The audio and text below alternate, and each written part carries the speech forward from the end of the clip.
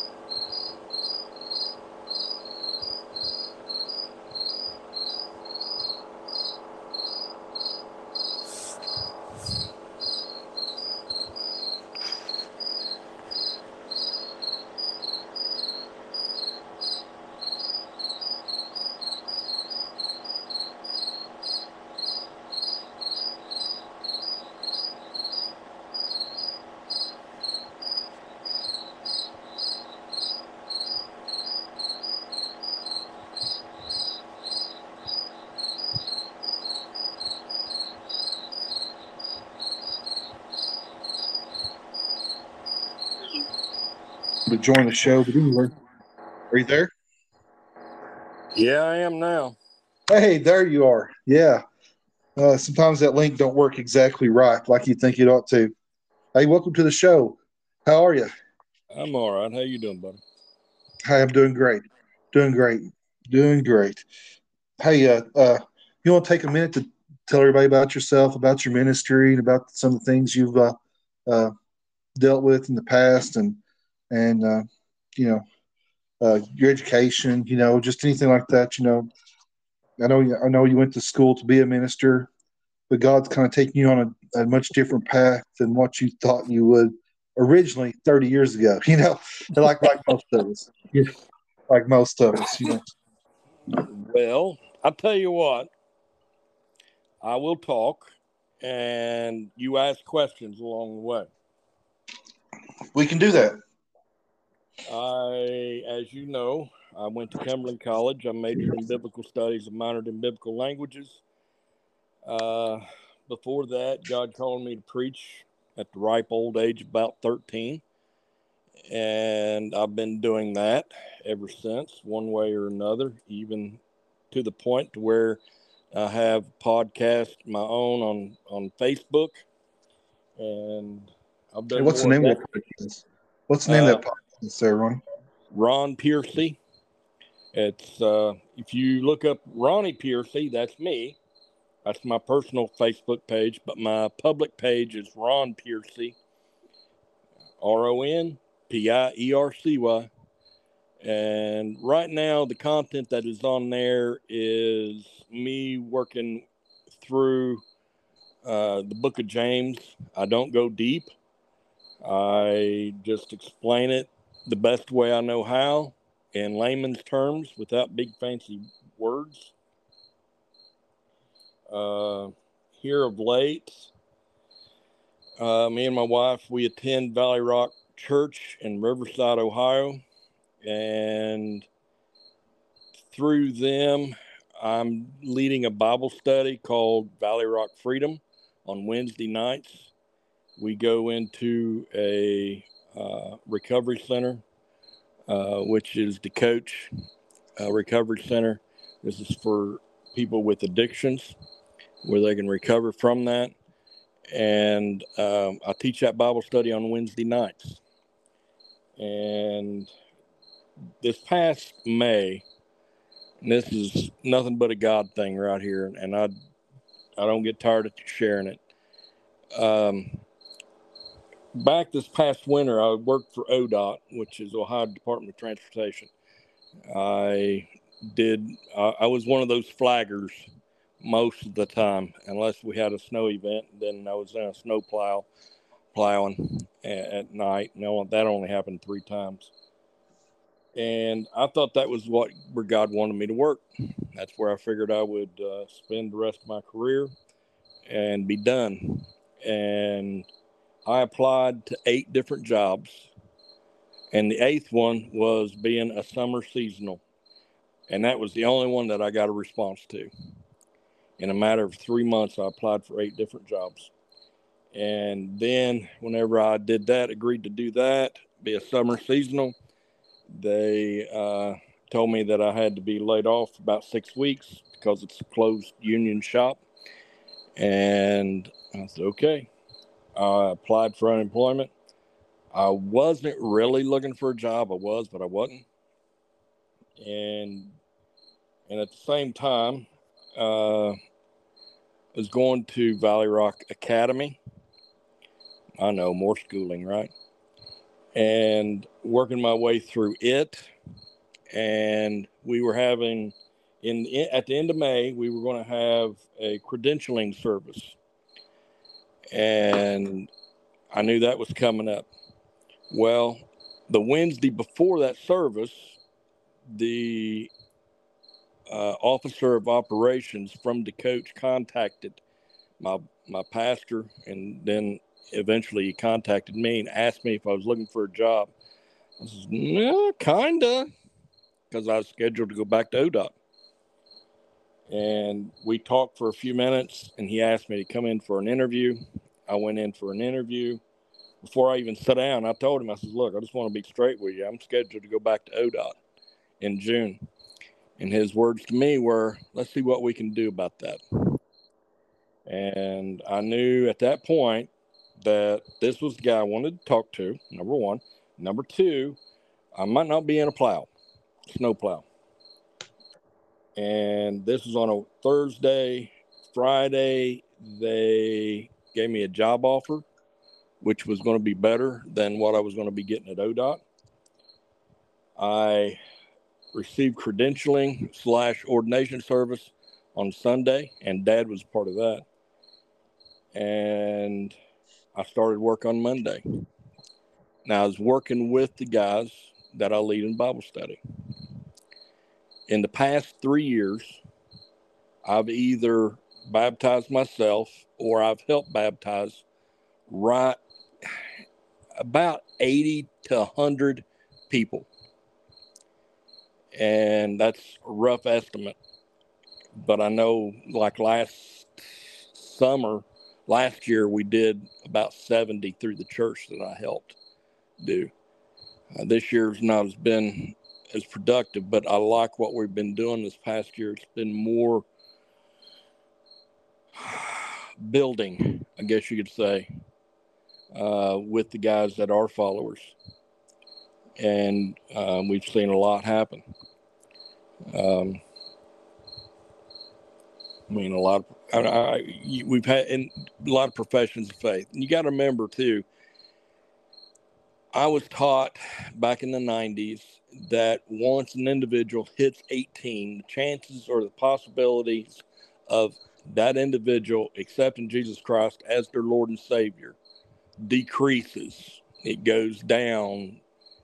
I can't remember now how much it was, but before 18, it was like 75%, the possibilities of that happening. And if the people did not, it just dropped down to like 20-something%, if not more. And all these guys that we're baptizing, they are in their 20s, 30s, 40s, and even higher. Well, we've done a couple that were higher, even in their 60s. Well, that one guy was a Vietnam vet, but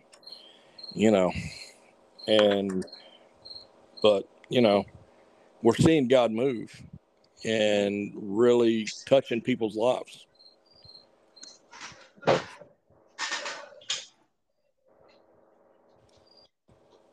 What kind of questions do you have for me?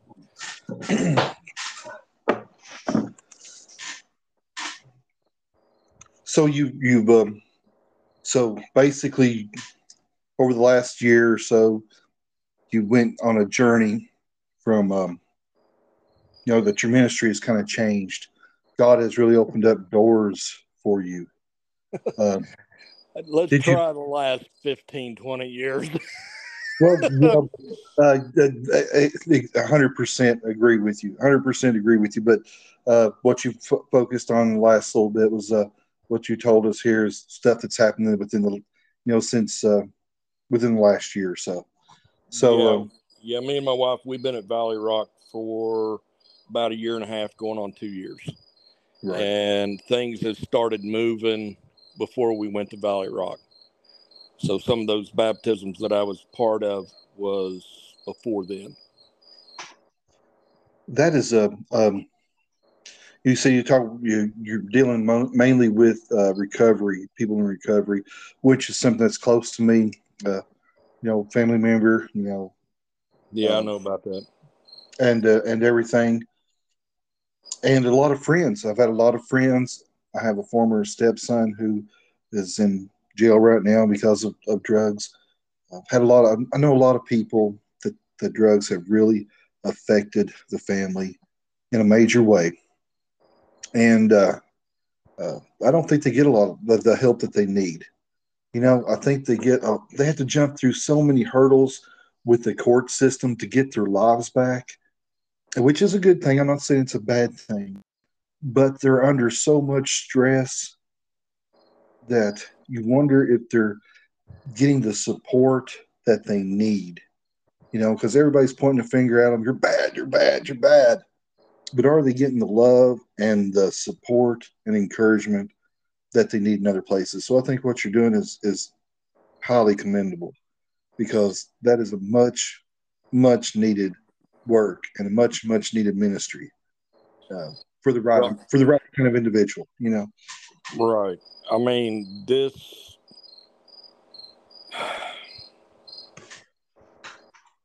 If you would have told me back whenever I was 25, or even 20 or 25, or even 30, that I would be doing what I'm doing, I'd say you're crazy. Whenever I was 20, I thought I might pastor a church, but I saw myself more as an evangelist. I saw myself up in front of people talking. And true pastors, they live it. The guys call me Rev. The other ones call me pastor, because I'm the only pastor that they've got. Because the guys at the facility that I work at, they don't have another option to go to another church, unless a sober support or their sponsor comes and gets them. And which I do have a couple of guys that do that. And you're right in regards to, are they getting what they need? That's a big question. I'm up here in Ohio. I don't know what it's like where you're at. I've talked to other family members that we have, and I know what they have shared with me. And I know, there's a video, believe it or not, where a guy from Florida comes to Wayne County, and there's a guy out of Somerset that took him into Wayne County and showed him where he first got drugs. I actually sat down with the sheriff of Wayne County and talked about. They even had burgers at the pool house. Not pool house. What is that? The pool room. Yeah. The pool hall. Yeah, pool hall downtown. Yep. And I was shocked. I was yelling at Elizabeth, and I know where that is. And she just had burgers there too, And they actually went out Rogers Grove and different places. And this guy was actually from out Fall Creek. His daddy was a pastor, and here he gotten into drugs. I can't remember. Yeah. I'll try to post that video in the comments section. That way other people can watch this and see what Ronnie's talking about. But it is talking about my hometown and the town that his father and family's from. And it is drugs is really bad here. Drugs is really bad. It touched a lot of people's lives. Have you seen that video? Yeah, I have. Our cousin from Texas sent it to me. Okay. I was blown away by the content of that video. And because it looked like there's less help there than what there are here. Way less help. Way. Yeah. So, and the thing is, I believe this very sincerely. If an individual is not wanting the help or fully sold out for the help ain't going to do any good. And at the same time, if the people who are providing the help, if their heart ain't in it, their success rate's going to go down. I agree with that 100%. Yeah. And that doesn't matter if it's faith-based or not. Now, I'm going to tell you from what I've been finding out, the faith-based is like 90% success rate. And the others are not. I mean, the others like 20, 30, 40%. But it comes down to, does the individual want it? And it comes to that point, and what are you willing to do to get it? So. Let me ask you this question. Have you talked to any of these individuals that may have kids or may want to have kids in the future? And have you asked them what they would do to help prevent their children from going through what they've went through? I've had conversations with some of these guys who have kids. Usually they're just so desperate to see them because they've been separated from them. Now, you got to understand, there are those who are there to play the system and just so that they can get back out, so they can keep from having to do jail time. They're playing the system, just playing the system so they can just get back out and do whatever they was doing before. And then you got the guys who are half-hearted, and then you got guys who are sincere. I have spoken with guys. They want to get back to their families. They don't want their kids going through what they're going through. I know one guy, he's not, he's a little younger than you. And he's probably, no, he had adopted some kids. And I think he was pushing like 8 or 9, something like that along the way. But he was not married. And I thought he had everything set up. He kept telling me that he did. He graduated from our program. And just this past week, because my main job at what I do is I'm a transportation specialist. I move people around. They have a bus. I drive that bus. Plus, I go pick up people from Cincinnati, from Hamilton, and I transport them to Dayton or in the Dayton area. And I seen this guy, and I couldn't believe that I seen him. And for him to be back into the program, he had to, quote unquote, slip or fall. Right. And you got to understand too, there's quite a few guys and gals that use the program because they're homeless. They have nowhere else to go. I mean, like me or you, we were raised with knowing that family was there. We might not like what family had to say to us, but we could always rely on family. Right. And this is a totally different world for me, and I'm sure it would be for you too, to have, to know that you couldn't go and count on family. Right.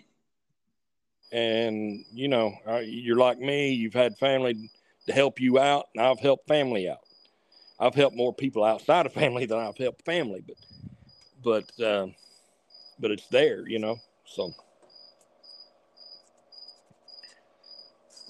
Now, Yeah, I mean, here it is October, and I really wondered if Jeff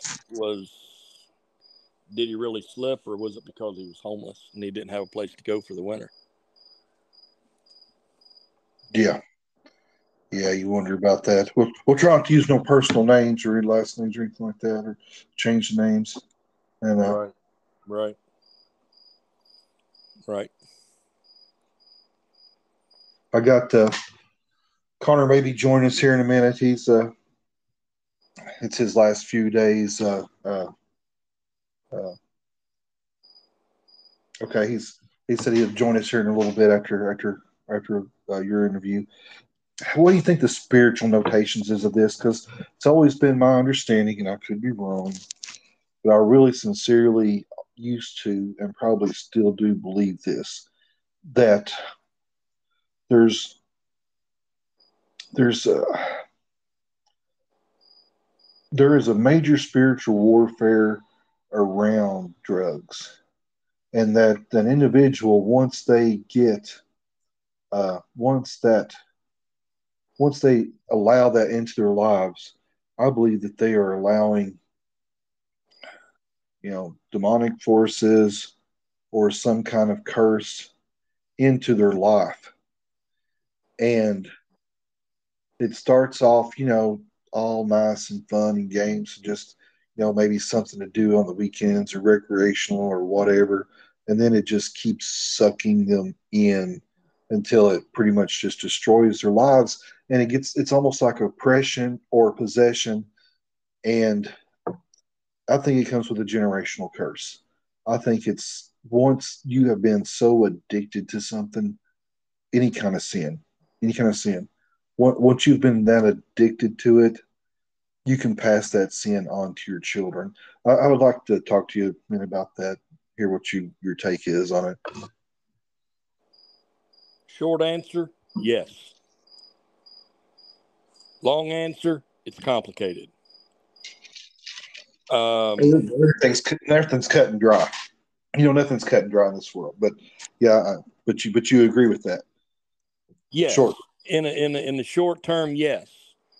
The thing is, I mean, I can't remember now the writer, but the Bible says, I think it's out of Hebrews where it says, lay aside all the weights. Oh, it's something about, I'm not getting it right. The sin that easily besets us, to know it. The general term or the idea behind the verse is to know what your weakness is so you can avoid it. That's the general. And like I said, I can't remember. I can't quote it exactly right off the top of my head. And I think that each one of us we have a sin that is our weakness. Some people's gossip, other people it's porn, other people it's drugs, alcohol. And if you get and all of those are addictive behaviors, really, gambling. It's lying.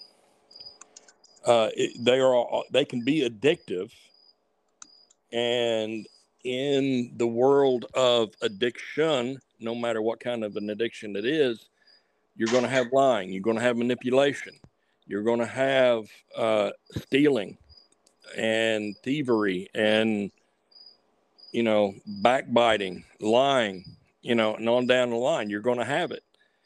That person is going to do it to get or to satisfy that particular sin craving or the addiction.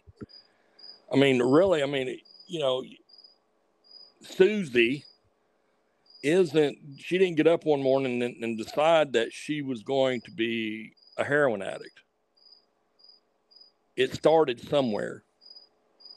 It started with a desire. It started with wanting to escape. It started with peer pressure. You can list it on down the line. And it also depends upon, well, that don't really matter. But from a general standpoint, that's where it starts. And we're not even touching human trafficking. And in the area that we're working, my wife is actually being part of a new ministry that is downtown Dayton, and it's called Our House, the letter R, House. They have a website. They have a page on Facebook as well.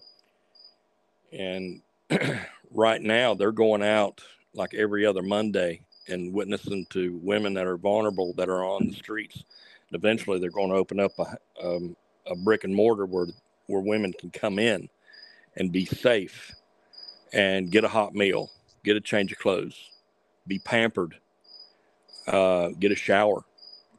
And then if they want help can be provided. But we're getting kind of off track there. But I tell you, go ahead. That's not really off track. I'm sorry to interrupt you. You know that there was a huge trafficking thing busted here in Somerset within a year to 2 years ago, correct? Huge. I don't know. I haven't heard. There was a place that was posing as a massage parlor, and they were working through that. And there was a lot of foreigners in here, and they were grabbing kids and women. And they busted. It was a major operation. They busted them. They got the girls back, and hopefully it's back. But that's right here in Somerset, Kentucky. Everybody thinks, oh, that ain't going to happen in a small town, Jason Aldean. But you know what? It does. It does happen in a small town, and it's a lot more prominent than what you think. Do you think those 1,300 kids burnt to death there in Maui that were supposedly at school and then just disappeared? They can't find bodies of them and everything else. There's 1,300 kids unaccounted for.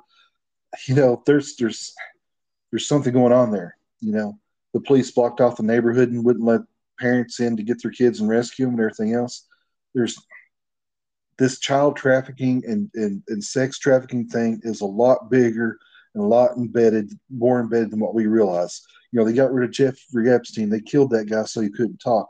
But, you know, none of the people that flew on his doggone airline and been to his island has been prosecuted yet. They may ban this show for that. YouTube will probably kick me off there for saying that for another good while. But, you know, it's the truth. And they've not been. None of these people, we don't know who was on that list, but they have not been prosecuted and brought to justice. And while we're speaking this, they're doing all kinds of things right now to legalize this kind of crap. So if these kind of people can get off, you know, they're trying to legalize this stuff, you know, so these people can get off the hook, you know, before the right people get in office and the right people get back in power to put it into this. They're trying to legalize this stuff. And I think that's a huge spiritual warfare there too. I think that all ties in together. I mean, it may does. Not I mean, it does, and it goes back to, well, before I get into this passage of scripture, I heard last week that the human trafficking coming across the southern border, from an economic standpoint, it is bigger economically than the NFL.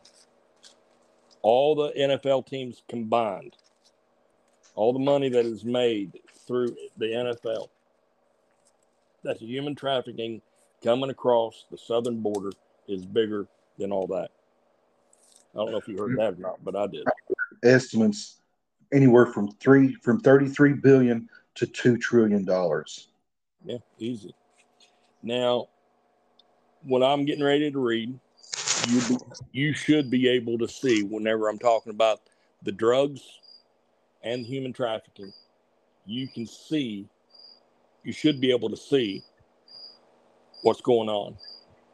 Finally, this is in Ephesians chapter 6. Finally, be strong in the Lord, in the strength of his might. Put on the whole armor of God, that you might be able to stand against the schemes of the devil.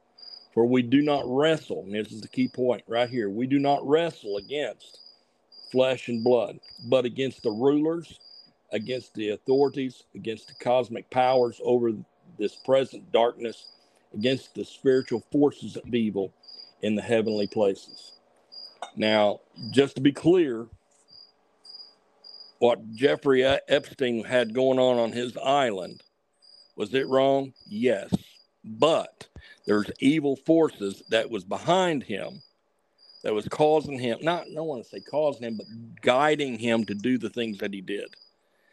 Now, the thing is, Jeffrey Epstein, Jesus died for him. Was he guilty of crimes and sin? More than likely. And I say it in that fashion because he hadn't gone through the court system and he hadn't been found guilty. I'm not saying he wasn't. I'm just saying, you know what I'm saying? Very likely he was. Innocent until proven guilty, all of us. Right. Americans, yeah. Right.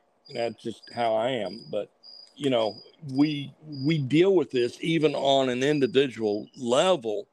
We're not warring against an individual. And I got to remind myself, because not every person that I work with, this facility is not a faith-based center. Not every person is a believer. There are those who do not want me there. I have been told I need to know the difference. I need to know where the line is. And I agree to a point. Yeah. I mean, I stay within the bounds, you know, but at the same time, that doesn't mean I don't get to love on these guys.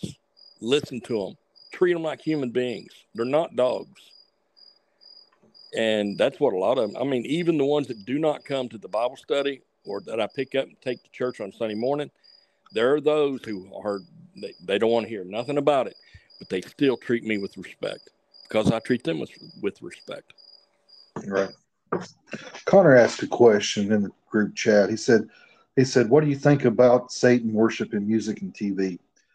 And I think that a lot of the occultism and Satanism and stuff in the TV and music that we listen to, because music spells. Even hymns in some way could be hymn. I wouldn't say hymns are spells because that'd be saying it wrong. But a lot of our hymns, when we sing praises to God, are they bring about good tidings. They bring about good things. You know what I mean? And a lot of times when you're singing, and anyone in music, a lot of people in music will tell you that music is spells. Like songs are spells. Be careful what songs you listen to. Be careful what songs you sing.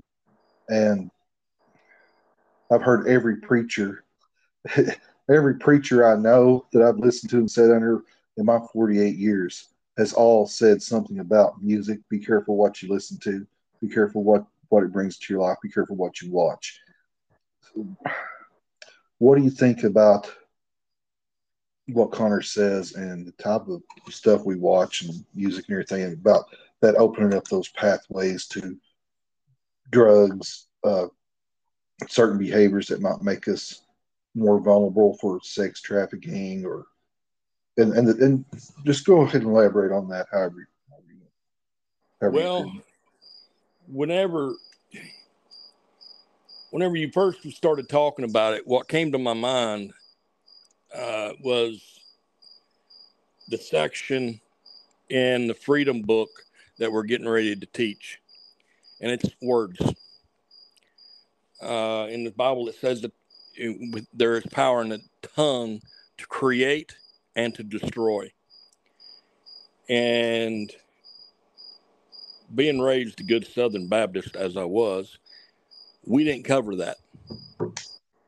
And by the way, you won't hear me bash Southern Baptist because that was where I'm from, but I'm no longer Southern Baptist. I'm non-denom now. And I'm not, like I said, I'm not bashing, but I wasn't taught about our words. And mind you, this was one of the topics that took me about 5 to 6 years to really get an understanding on.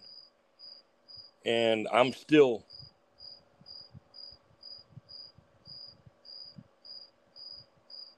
delusion. Hang on. I'm still here. Okay. Got a message and I had to respond. You know, wife texted me. No, you're good.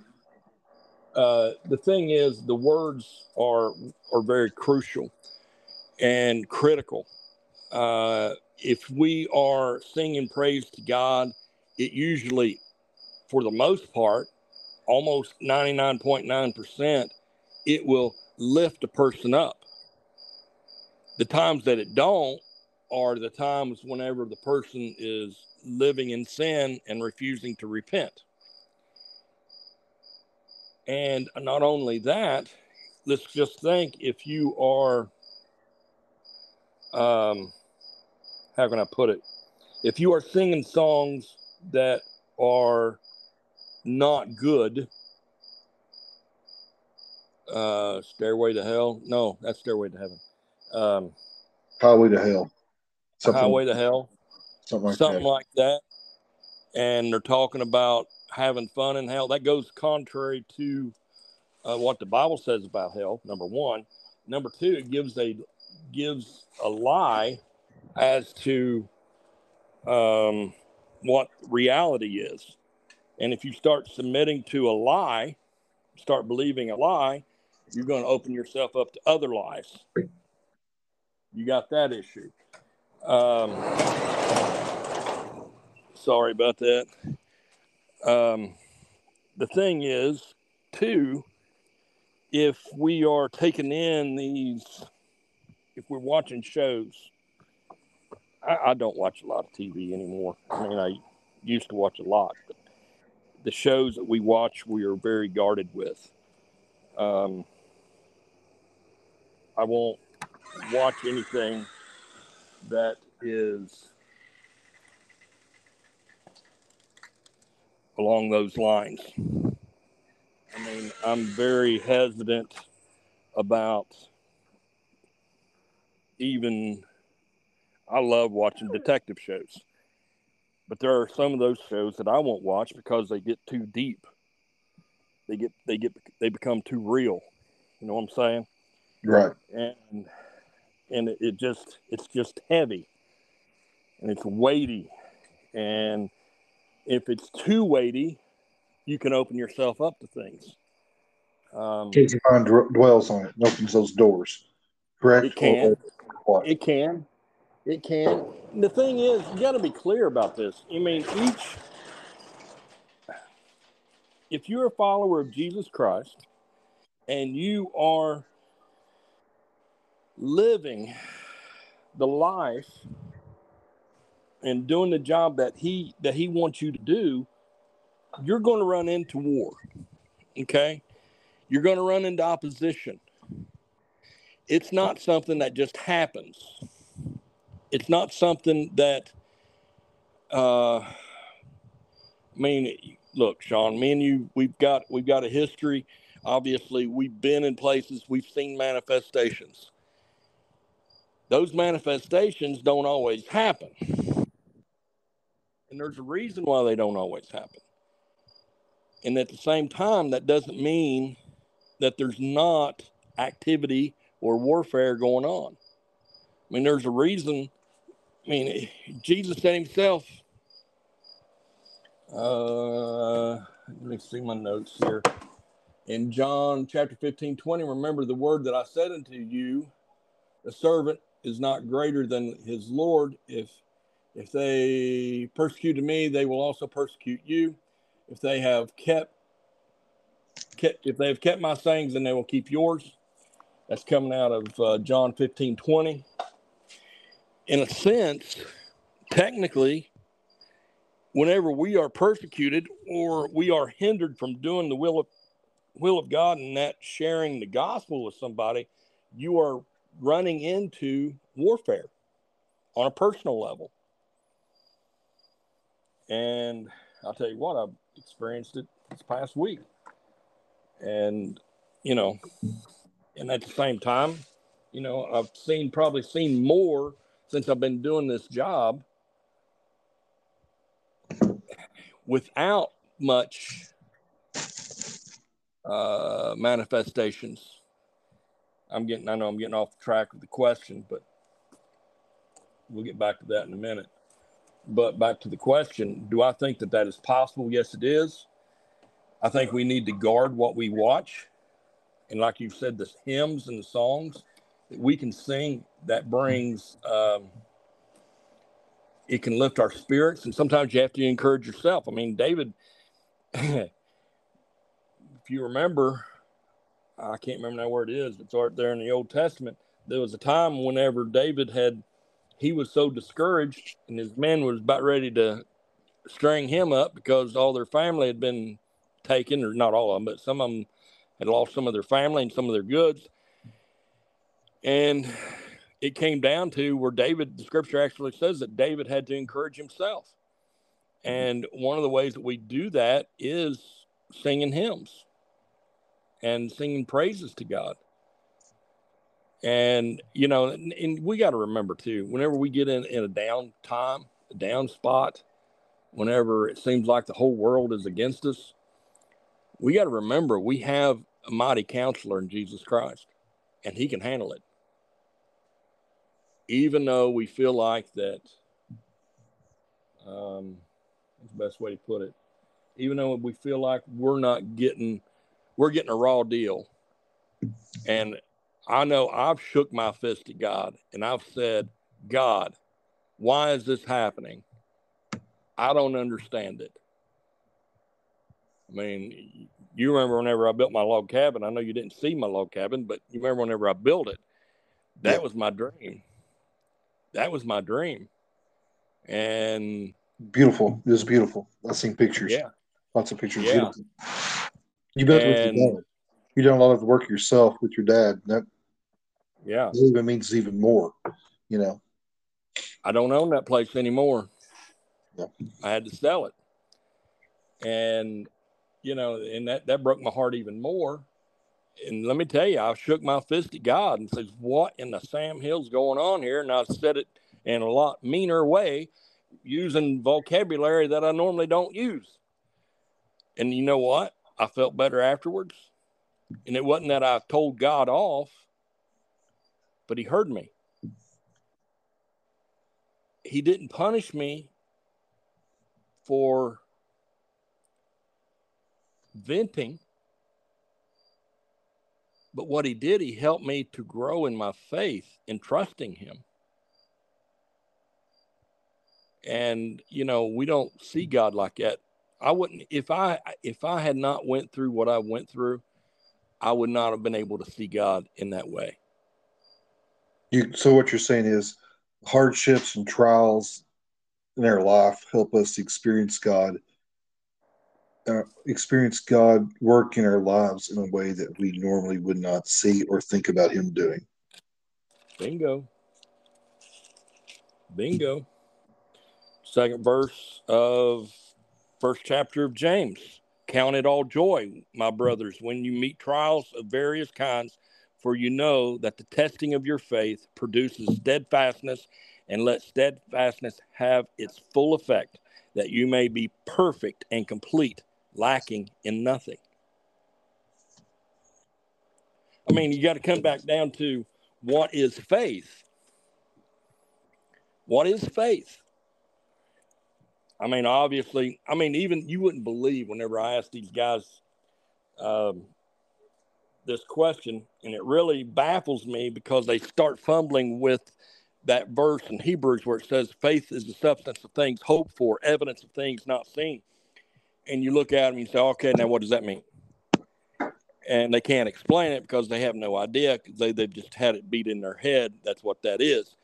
Faith, in a simple sense, is your belief system in action. Sean, are you sitting in a chair? Yeah, I'm sitting here.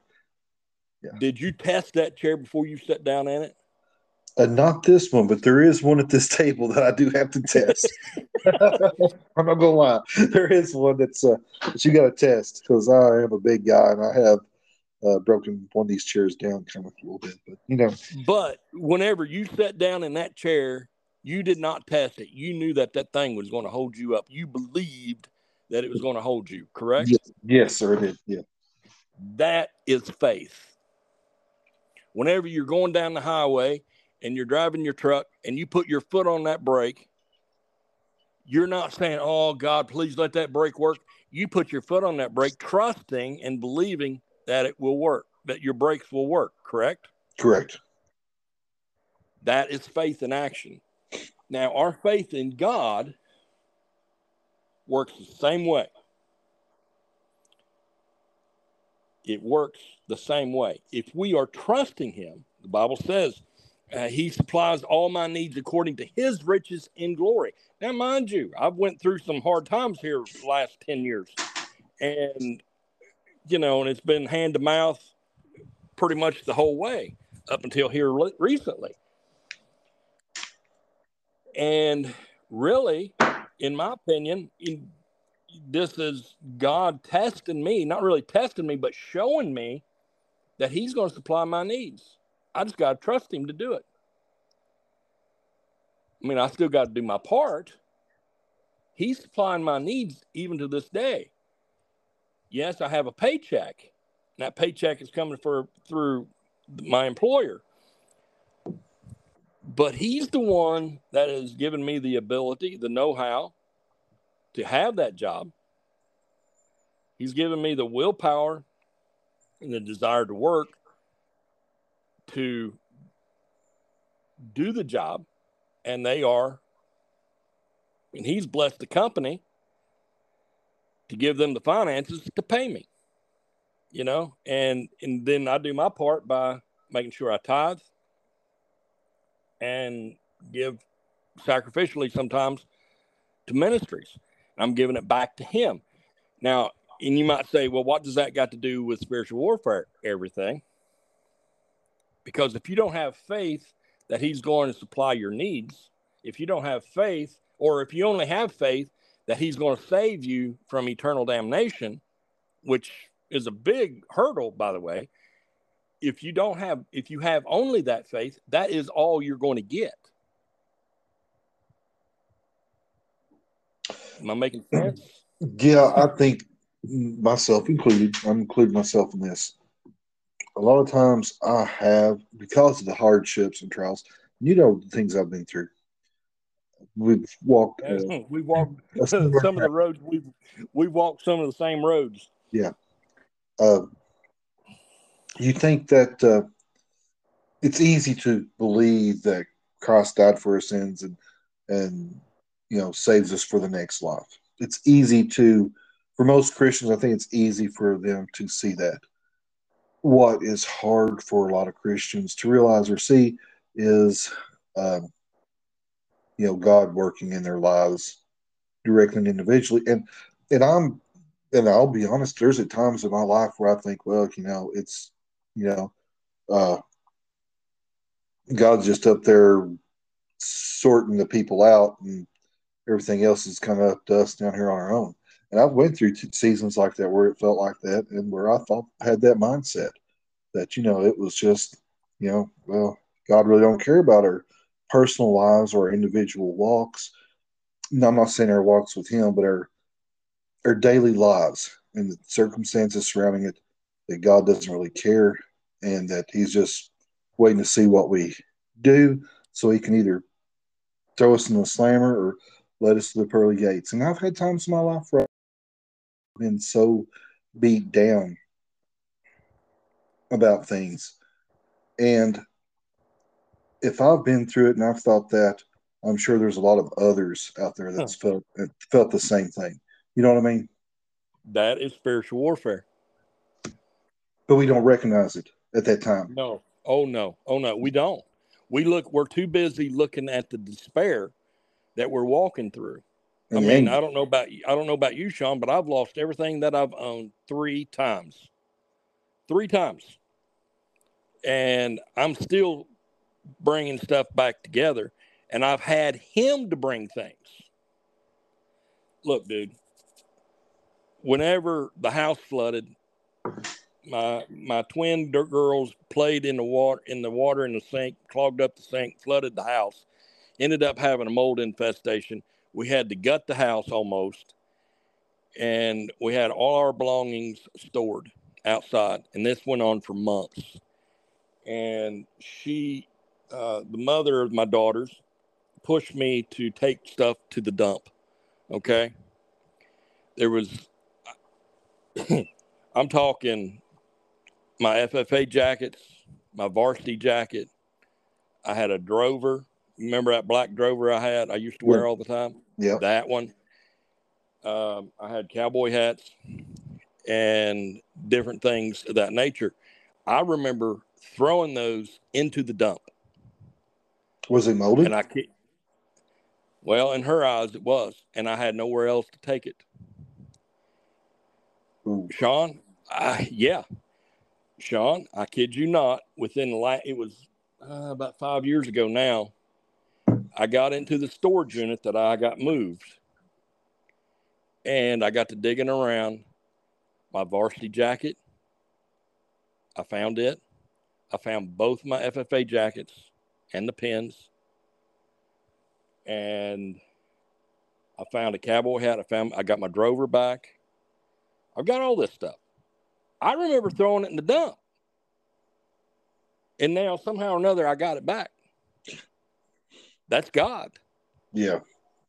That is God. I mean, and I kid you not, there was another time that we were really hard up for money, and he laid it on my heart to go look in the old nightstand that was in that storage unit.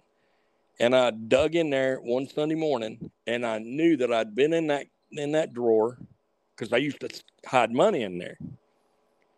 And I'd been in that drawer 10, 15 times looking for cash in the past.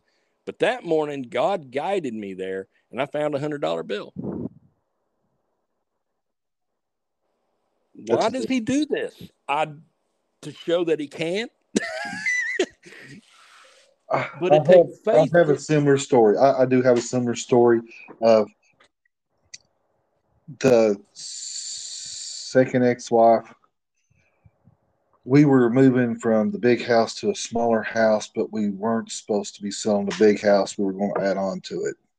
And then we were going to rent the smaller house. Turns out that I lost the one house and ended up having almost lost the other house too when we and her divorced because I put myself in a bad. I can't really blame her. I blame myself. But anyway, while I was on the road working, she threw away all kinds of stuff. My autographed, all kinds of stuff I had from my childhood. My autographs, Reds baseball. I mean, all kinds of that stuff. She loaded up truckloads of stuff and threw away. Took to the Hope Center and just got rid of all kinds of stuff. Just truckloads of stuff she got rid of. Since my last divorce, I've gotten some of that stuff back. It's turned up. It turned up in some of Dad's storage, and he didn't even know it was even there. And I know Dad and them didn't take it, or I don't believe Dad and them took it. Ashley might have went and got some of it, but she was into it with my folks, so I don't know how my folks ended up with a lot of my personal things that I really treasured. Because I know that they were in another house. So it has to be a God thing. It is a God thing. Connor's asked two questions here. He says, do you have faith in our country? And he said, do you think betting money is a sin? First question, faith in our country? Yeah. No, I got faith in God.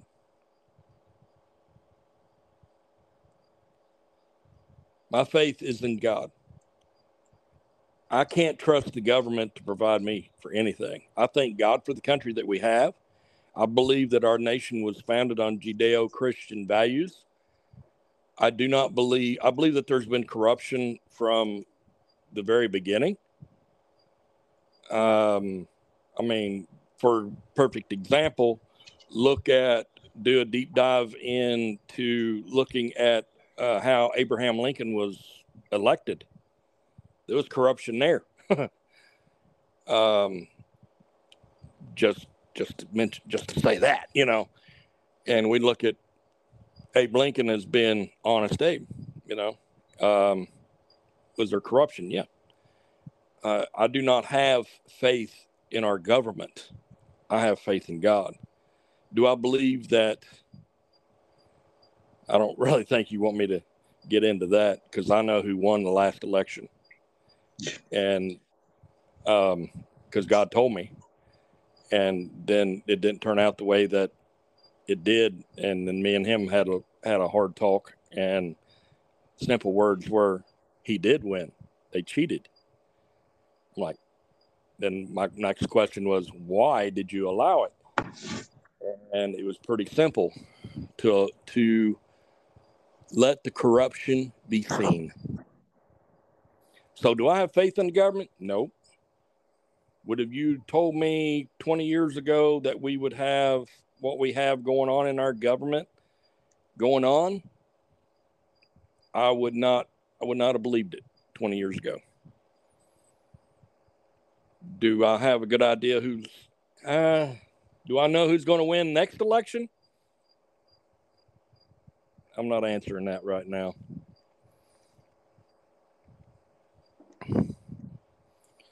But is it a spiritual warfare? Yes. And we need to be praying for our leaders and that God would reveal even more corruption and hold them accountable. Right. And what was the second question? The second question was, do you think betting money is a sin? I think that's a possibility, but I don't know. There's no real strong scripture that says that gambling, betting money is a sin. But the thing is, you put money into the stock market, depending upon the stock, I mean, you're taking a chance. Are you not? You got more experience. You got more experience with the stock market than I do. It is betting. It is betting.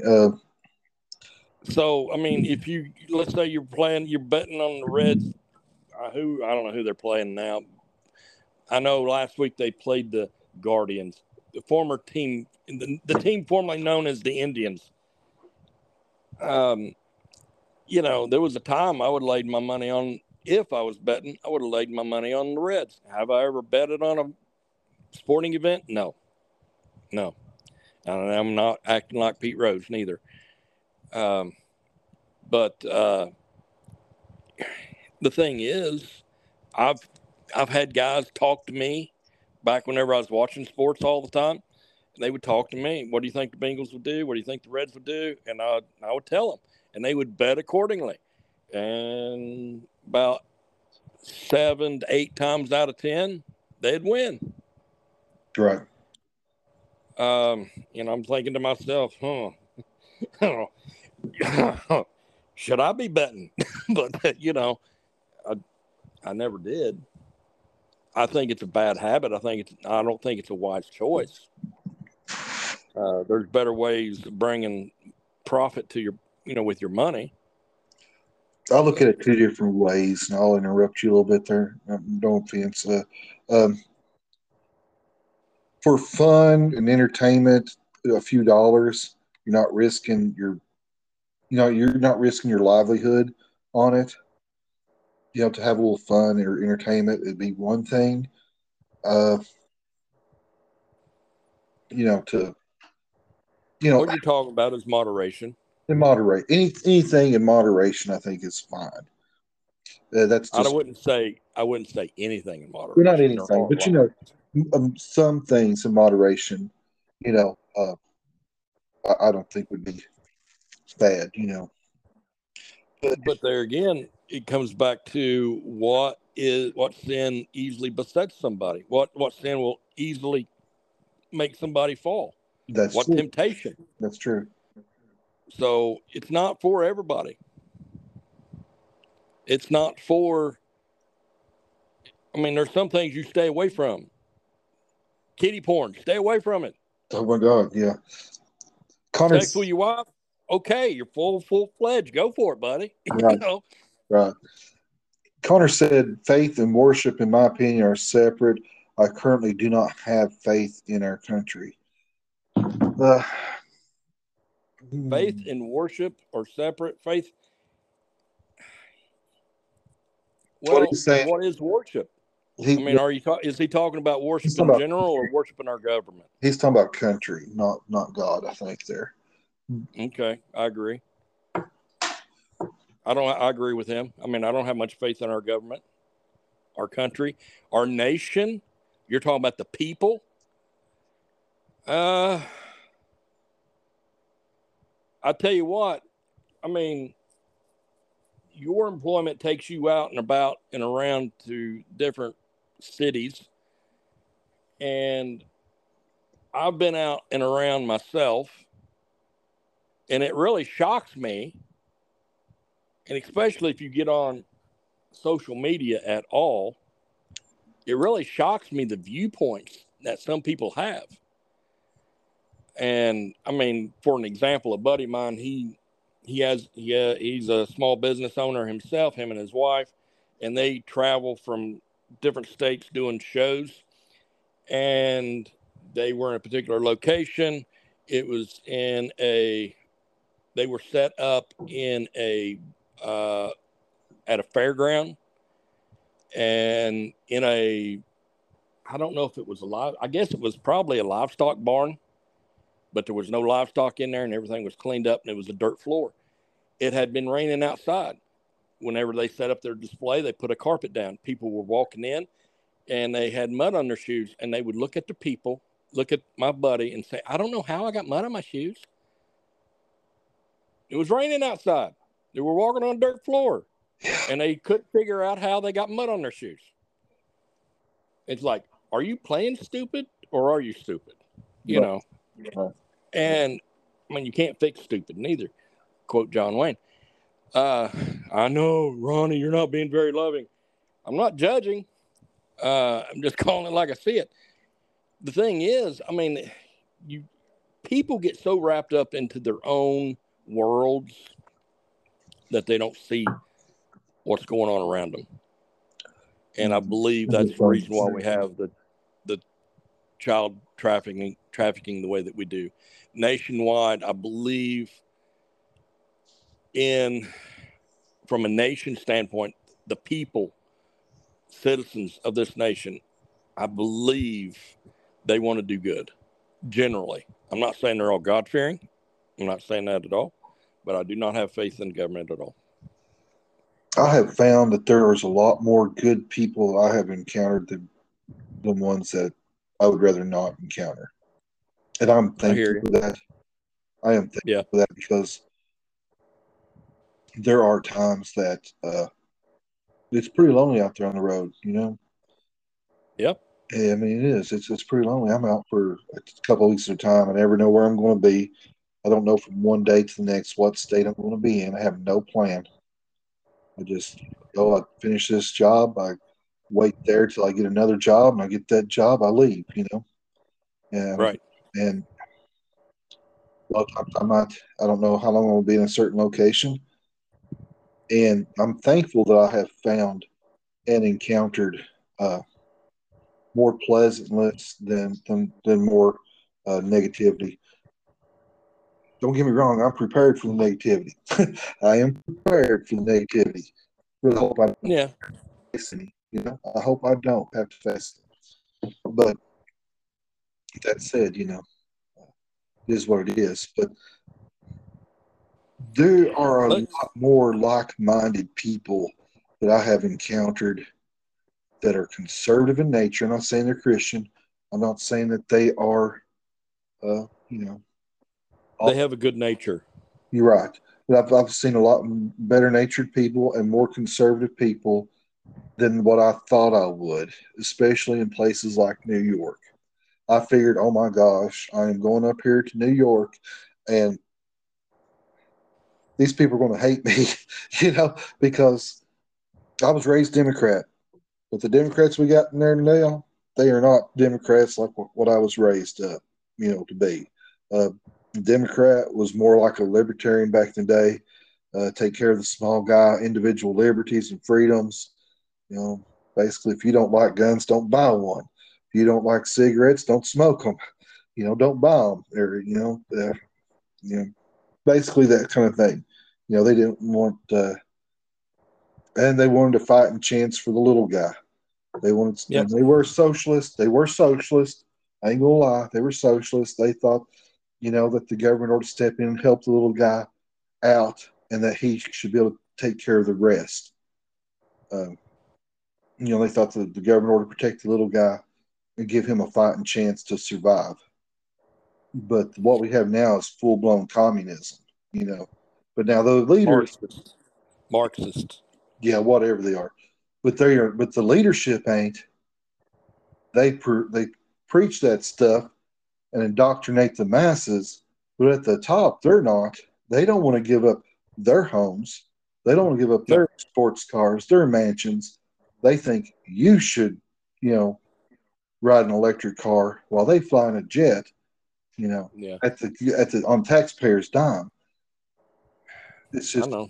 you know, there's a lot more people out there that are more conservative than what I thought there would be, because the I agree. mindset seems to be so far Yeah. widespread. And I think that is a form of spiritual warfare too. I think, you know, I hate, Well, whenever you're looking at it from that standpoint, as far as on a general sense, whenever you're bringing in the whole nation, there's demonic forces that have been assigned to the United States.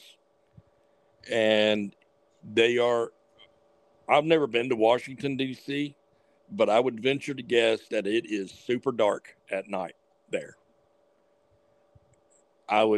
Because of the overshadowing from a spiritual sense. I know it's super dark over New York City. I've been there. I've seen it. I was downtown Brooklyn, middle of the night, you know, whenever I was there. But, is it dark? Yeah. The thing is, we can ask God to move in those areas, but if we're not taking care of our own area, if we're not taking care of our own life and fighting the battles there, it's going to be awful difficult to step out and pray on a national level, because there's several levels in between. And, I'm called to where I'm called to. And I think we need to know where our calling is, what our jobs are. If we're just looking at it for an entertainment value to see what we can see, then, we're going to end up getting ourselves in trouble, or confused, or bewildered, and we're going to lose track on what we are doing individually. Oh, gee whiz. I agree with that. I agree hardly. And we can get blindsided looking at what's going on at the neighbor's house. Right. Connor wants to know what you think about the Electoral College. He's For the record, I don't believe elections are held anymore. I don't believe elections count. They might on a local level, but definitely ever since What's he Bush meaning term, by my thoughts on the Electoral College? there's a debate going on right now that the only reason why Biden won is because of Electoral College, which is true, because Electoral College is what puts in the president, is not based on the popular vote. It is not the electoral. It is the way the Electoral College is supposed to work. It is based on the popular vote, but the thing is, and this is coming from memory of the election night 2020, there were 4 or 5 states that had funny business recorded on videos that I watched, that I saw, dealing with the ballots. That's not counting all the testimonies of ballots being found in coolers and backs of pickup trucks, backs of U.S. mail vehicles. and the counts stopping, first time ever during an election. And it takes days for election ballots to be counted. I'm sorry. I mean, that only happens in the Soviet bloc back in the day. Yeah. That happens only in Iraq. Third That world only countries. happens during Saddam Hussein. It happens in places where there's dictators. It doesn't happen, or it hadn't happened. But there's been other ways of. Do I agree with the electoral college? Yeah, but whenever ballots are being, voting boxes are being stuffed, is it a form of spiritual warfare? Yep. Your leaders will reflect your hearts. That's not The the heart same of the men. place. Yeah, the heart. The heart of the men of the nation. Heart of the nation. Your leaders reflects the heart of the nation. That's not exact quote, but no, it's not. That's God will put leaders in power that reflect the hearts of the nation. Yes. But at the same time, that does not mean that you're not going to have a bad leader. Well, no, and I believe it's bad. Your heart's it's bad. Yeah. Like I said, I believe that what we've got is not just because of the hearts of the nation. And is God trying to get the nation to turn their hearts back to God? Yep. But at the same time, I also believe that what's going on is revealing the corruption that's going on from the national federal level on down. I mean, look what's going on in Texas. I wasn't going to go here. Look what's going on in Texas. The attorney general there they tried to impeach him based on what? I have no idea. I just got back from Texas, by the way. I have no idea. 17 miles off the Mexico border, and I didn't see nothing going on there. Nothing at all. I was in town with over 1.3 million people. To my knowledge, I never ran across any immigrants. I never seen nothing 17 miles away from the border. God, that you didn't see anything bad. Yeah, I'm thankful. I'm thankful I didn't. But I don't want to get sidetracked. But I tell you, let me share this. Whenever me and you were running around, whenever we were young bucks, whenever I was in college, and just this side of me being in college, we had experienced manifestations. Yep. The thing is, what I've experienced, at that time, I never experienced it with people. I have since I've been doing this job. Just to give you an example, I had a lady I was transporting. I'd picked her up in the area, and I was transporting her up north around Dayton, and we got to talking. This poor lady was probably a little bit younger than me, and from the way it sounded, she was a hard worker. She got with this guy, and he ended up getting her hooked on fentanyl. Ooh. It's a wonder she's not dead. But she got to the point where she lost about everything, lost the relationship with her kids. They cut her off. They said, "Mom, not until you get better. We're here," but, that conversation. Well, she went into a detox center, was there for, I don't remember now how many days, but she got clean, let's say a couple of weeks. And she came into our program, and I was transporting her, and she was talking about it. She come to find out she wasn't into drugs until she got with this guy, and she was literally in hiding from him. And the poor woman was scared whenever she got in the car. And she started sharing her heart. She started sharing different things. And we got to talking about God a little bit, and I brought it up, and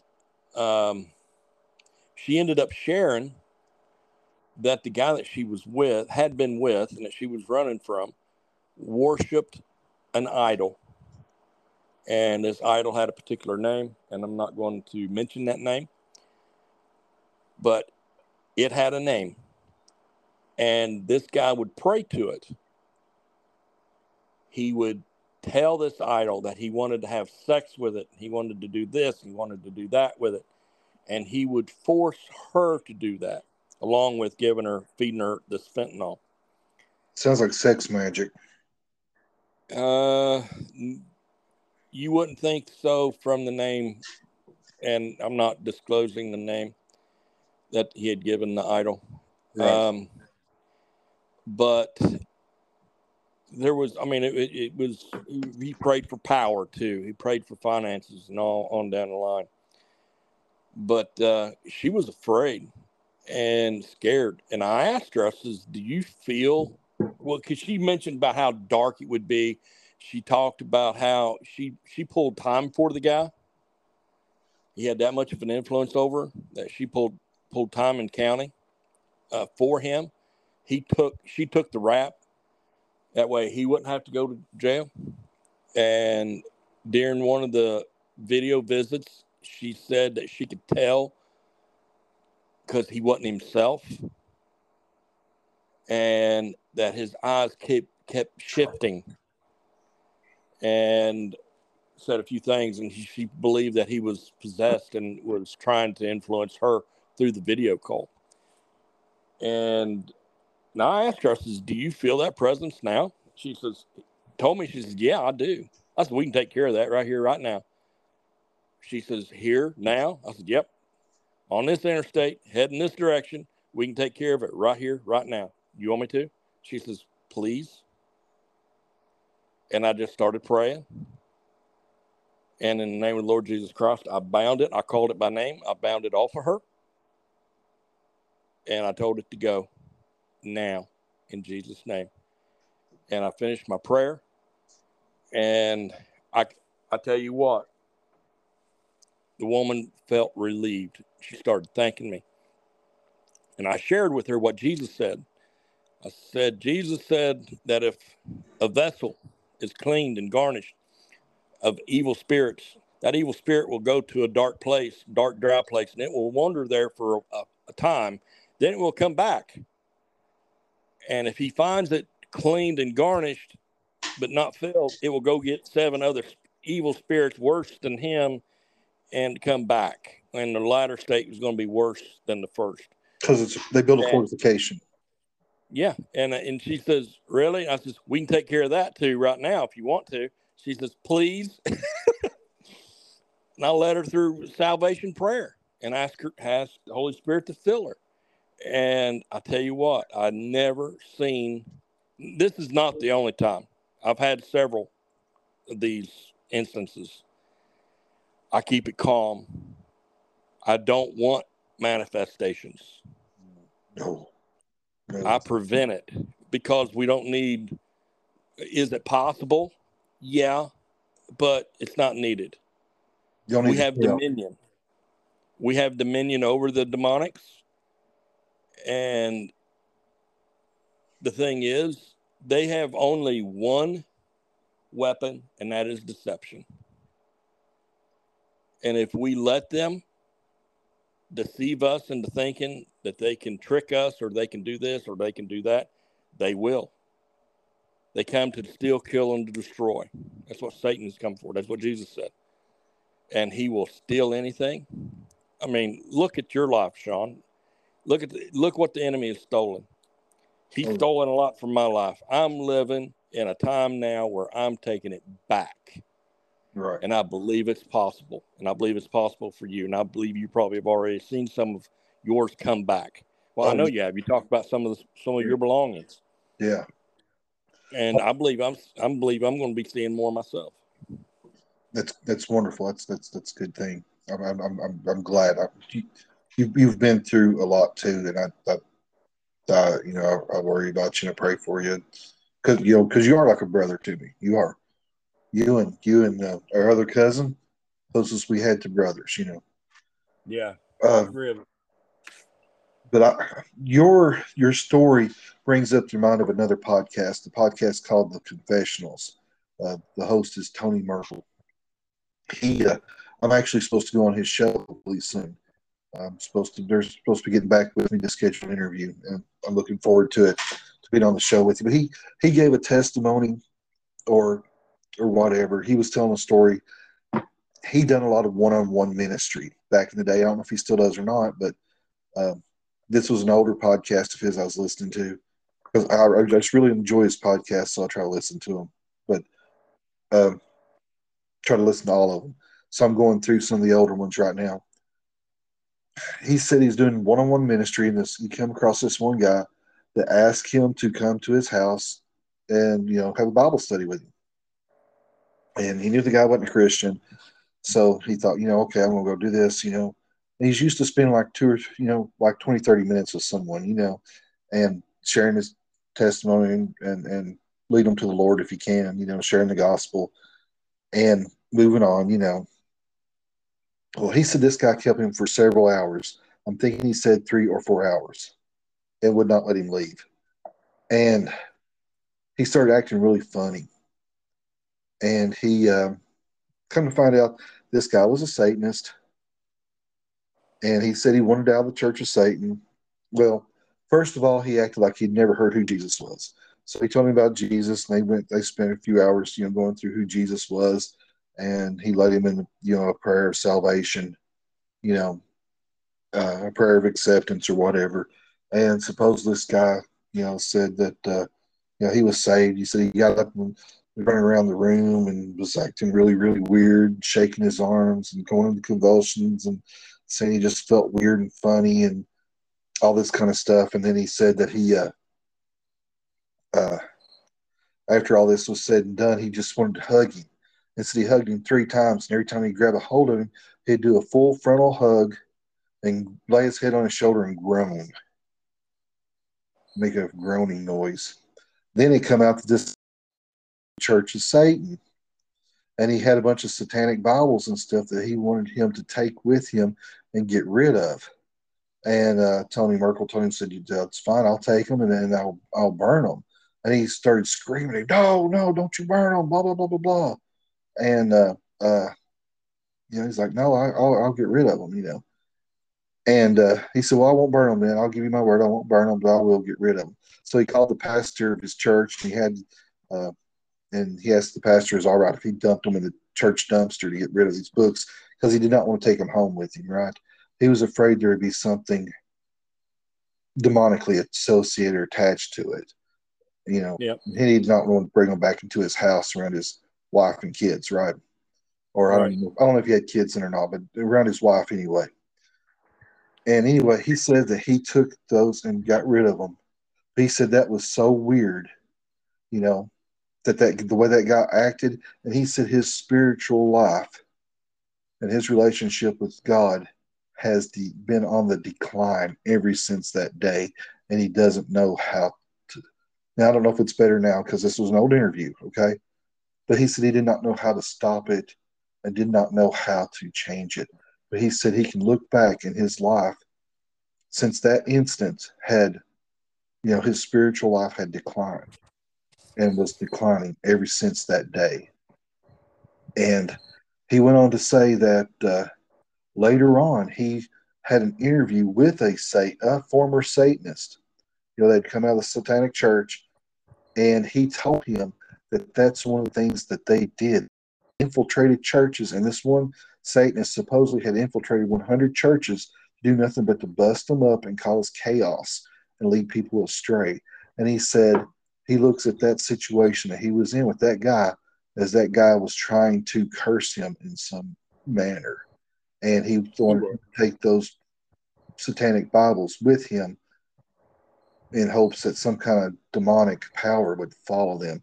And he just faked his entire conversion. Yeah, He faked his, it was I believe it.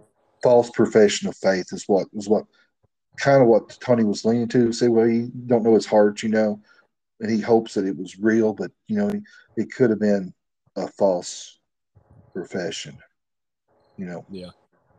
That your story brings me back to that. I kid you not. There was a time we were, me and the mother of my daughters, we had all three of our girls. We were up in Cleveland, and I was approached by a homeless man. He was needing money to get a bus fare, and I didn't have much money anyway, but I felt led to go on and give. We only wanted like $2, I think it was. And I said, I'll give it to you only way I will give it to you is if you let me pray for you. I said, I'm a preacher. And I learned a long time ago, there's times whenever you don't close your eyes whenever you pray wide open. Oh, yeah. And I started praying with this guy, and I started asking by his name, and I asked God to bless him and encourage him and strengthen him. And I said, oh, by the way, God, if this old boy's lying to me, and he's going to try to go out and take his money and buy booze with him, I pray that you make that booze, not let him get drunk. I pray that you won't let him. I just went through this whole big long line of stuff that he wouldn't do and that God wouldn't allow. And that old boy, he was a black man. He turned pale. He says, I will not. I'm going down here. I'm getting on this bus right here. And he took off running towards that bus to get on it. And I believe that happens. There's times whenever you need to pray in such a way. Another time I've experienced on 2 different occasions where quote unquote believers were in a very emotional service and they started acting like they were manifesting a demonic force. The first time, it hadn't even crossed my mind that somebody would fake it. But the demonic force, there was no response to the commands in the name of Jesus. And if they are not responding, if the demonic force is not responding, the person is faking. Or it could be a physical issue. A person could be suffering something physically. That's not demonic. It's not demonic. Could be emotional or mental rather than spiritual. Yes. And let me tell you, the deeper I get into where I'm at right now, and my one brother-in-law, mm-hmm. you know where he is in Illinois, mm-hmm. and him pastoring a church, and he's got degrees upon degrees now. And I talk with him in regards to spiritual. Where's the line at? Where's the line where it's spiritual versus it's a mental illness? Because if it's a mental illness, it's a physical thing. And I tell you what, the deeper I go and the more I understand and the more I learn, that gap is so big. And I just have to rely on God to tell me. And it's even with whether it's spiritual, whether it's mental illness, or whether it is drug induced. And the thing is, it can be all three can be at play in one circumstance. And you have to approach it with kid gloves in the sense that you got to love the person, but hate the demonic force behind it. Hate the sin, but love the sinner. And let me tell you something, Christianity, walking and serving God, it can get messy at times. Yeah. And this is one of the things that just really turns my stomach, because the traditional church that we come out of, me and you both come out of. I tell you what, let's put it like, I'm gonna get blunt here. I put an ad I put a reel out not too long ago on my ministry page that I told you about, and I asked for donations for where I work, because a lot of the guys, they come straight from jail or they come straight from the street. They have no belongings. Some of them don't even have, they have the clothes on their back and that is it. And those are rags. And they come there. In the first couple of days, it takes time for them to get into the system. We provide them, my company provides them with bedding, for a little while. And we give them, sometimes if we've got it, we give them socks, we give them underclothes, we give them a towel and a wash rag. And I put a request out, and I've got like 200 or 300 people who are friends, and not one person has donated anything other than the people that I attend church with. And I'm talking about pastors. I'm talking about deacons. I'm talking about at least 5, if not 6 different churches that were, that have seen this reel. People from these churches have seen this reel, and I've yet to have a response. That is, in my opinion, if you look at Matthew chapter 25, that is a black eye. That is a black eye on the church. And does it burn my bacon? Plumb good and crispy. Times are very hard, right? I'll play devil's advocate with you though on this one, because times are hard. Times are hard. I've even made I've made commitments to ministries, right, that I've not been able to fulfill in the last little bit. That I've not been able to keep on because of circumstances. I get it. But times could be hard for a lot of people right now, and I would say that services like what your company provides could even suffer more. Well, I can see that. I want to be clear. I do not, and this may be more of what is going on than anything. I do not work for a nonprofit. I do work for a for-profit organization. Right. They bill insurances. Medicaid, for an example, is one of the main ones. And, I get it. A lot of churches don't want to, or a lot of church people don't want to donate to places like that because, hey, they can go buy it themselves.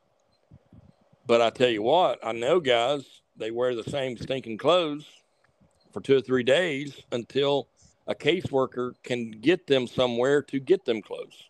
Right. And so what you're saying is when the people come in there, they don't have they're stuck in what they're wearing for several days then until they can get something, lined out. So what you're saying is they don't keep clothes on hand. They don't keep like a couple pairs. They do. They do keep some clothes on hand, but they don't have access to them. It's not. You got to ask for permission to go in there. The guys may not know or realize that they can do that. Now, there's a barter system that is very similar to that of if you were in jail or in prison. That barter system goes on. I see it. There's nothing wrong with it. Hey, there was one guy I took to the facility that I'm mainly based out of, and he was gone within 3 hours of his arrival. And he ended up selling the shoes that he had on his feet so he could get gas money for the person that was coming and getting him. Right. It's that type of stuff, and pretty nice shoes that were sold for $20. Well, $75, $80 shoes that were sold for $20. Right. sure it happens. Yeah, I'm sure stuff like that Oh, goes. it happens all the time. But I'm telling you what. I mean, I'm not going to. I mean, that's just the way that it is, you know. Right. But it's funny though, to me. But you know, but from a general sense, and I understand this time's hard, yeah. But I tell you what, if you want to prosper, that's where you sow your seed. Right. I mean, I kid you not. I can, with our finances, I can trace an increase to a couple of different things. And the one was whenever this was last Christmas, I was talking to the mother of my daughters, and I blessed her and her husband. I just let her know. I said, I want you to understand something. I want you and Paul to succeed. I want you to be healthy. I want you to have finances. I want you not to be sick. I hope and pray that your car never breaks down. Or if you need a new one, that God provides it immediately. And I went through, I know about 5 minutes of different stuff that I was just announced over her. And I can trace how things got better. But if I go back almost 4 years ago, I committed to giving $10 to a particular ministry every month. And I started seeing increases. I wasn't working at the time. I started seeing increase in what we had.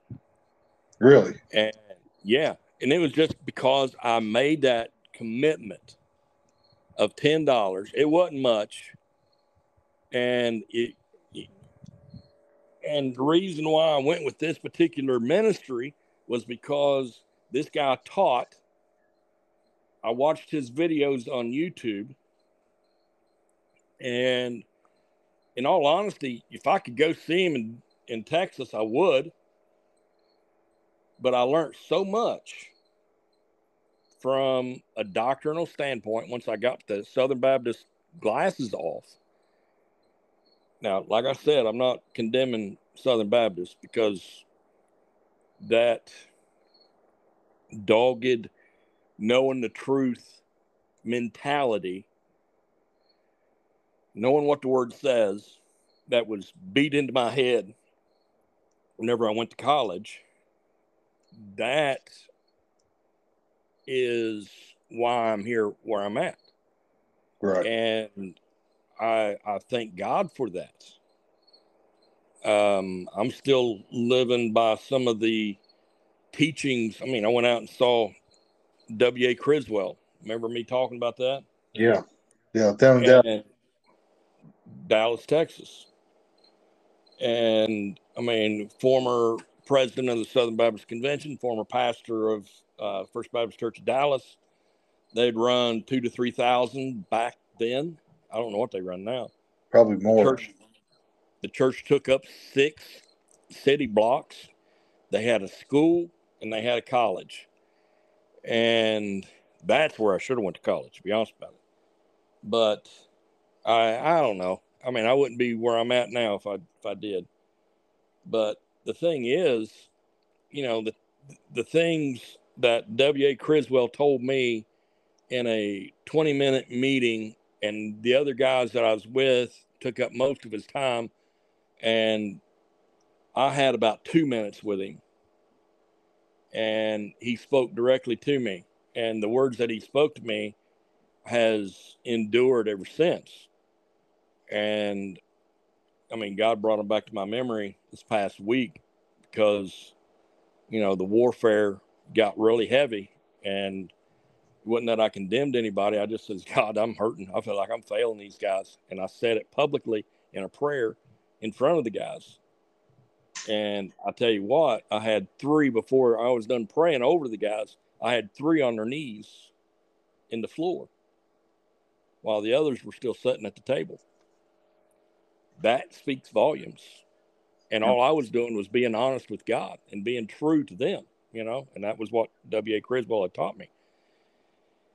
And That's so anyway, go ahead. Tell us what he told you. Well, what it was, my grandfather was in the hospital, and he'd only had a 50-50 shot of surviving. This was back in 1987. And he had gangrene in his toe, on his toe, and he needed a bypass surgery. They needed to do a bypass. And now I asked W.A. Criswell, Pastor Criswell, I asked him, I said, do you have any advice for me if I have to preach this funeral? And he told me, he says, be true. Don't be afraid to shed tears. He says, don't get up there and just slobber around, but let my heart come forth. And if Jesus is in your heart, let him out. And I mean, he just really ministered to me whenever he was speaking that. He was speaking directly to me. The other guys, they were talking about politics within the Southern Baptist Convention, different doctrines that was going on at the time, and movements. But me asking a direct question about doing ministry and how to be that, because he took it beyond just doing the funeral, but to be true in every aspect of ministry. And it blew the minds of the guys that I was with, and I believe it was from God, because like I said, here it is, 87, 97, 07, 17, almost 40 years later. Right. And I remember what that man said.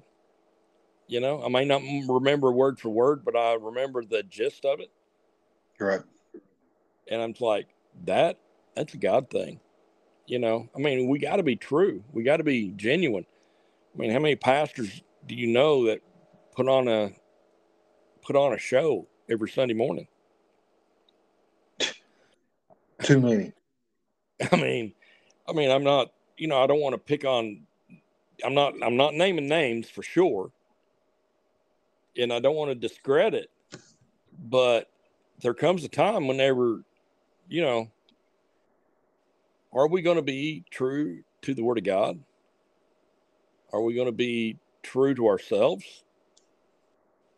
Because I'll be honest about it. There's religious spirits in churches. Oh, yeah, that is one thing that we face in this area immensely, and you know that as well as I do. There is a bigotry among Christians. There is. Yeah. There's a bigotry among Christians, and there is there's even a bigotry amongst churches where if you go to this church, you're better than this other Christian that goes to this church over here. And even in the same denomination, yeah. Even in the same denomination. There is, the people are divided, the church is divided. I've never seen a time, I can't say I've never seen a time like this, because it's been getting like this for a long time, and we've discussed this back in the 90s. But, it's getting worse. It's worse now than what it was then. I guess maybe because there's more people, or maybe it's been so prevalent so long that it's easier to recognize. I don't know. But, well, we're older and we see it, number one.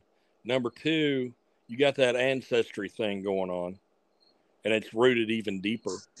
Right.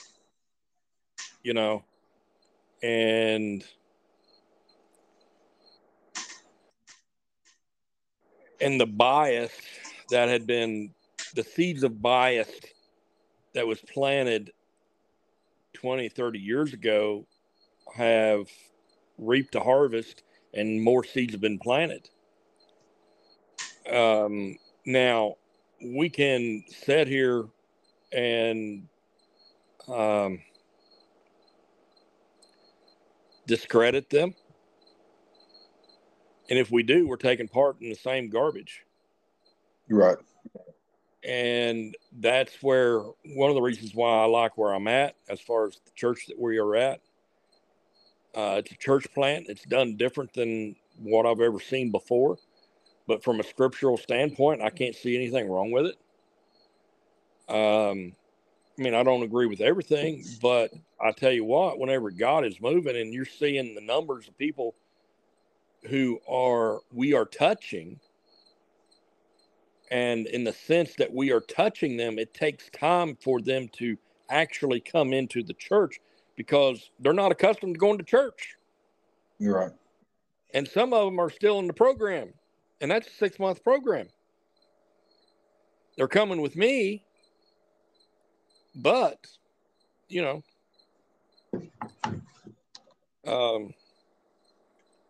and, you know, and by the way, I want to get something clear.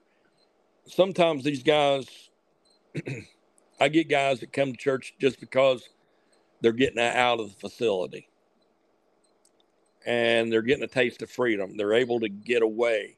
And I get it. And the ones that are not very sincere, they end up fading away. They fall back. But I still have a good relationship with them. Right. And I thank God for that because I believe he's going to bring them back around. But it's going to happen in his time, not mine. We get too anxious sometimes, you know. Right. We want the government that we want. We want the church that we want. We want God to move the way we want. And we don't know how to be that living sacrifice as Paul talked about. Right. And not being conformed to this world, but being transformed by the renewing of our minds. And trust me, if anybody who would have had a renewed mind from the get-go, in my opinion, I would have had it. But I can tell you, I can sit here and I can tell you after 40 years of serving the Lord, going after him, not being perfect, but wanting to be used by him and learning as I went, not as much as I should have earlier on, I can tell you that renewing is a process.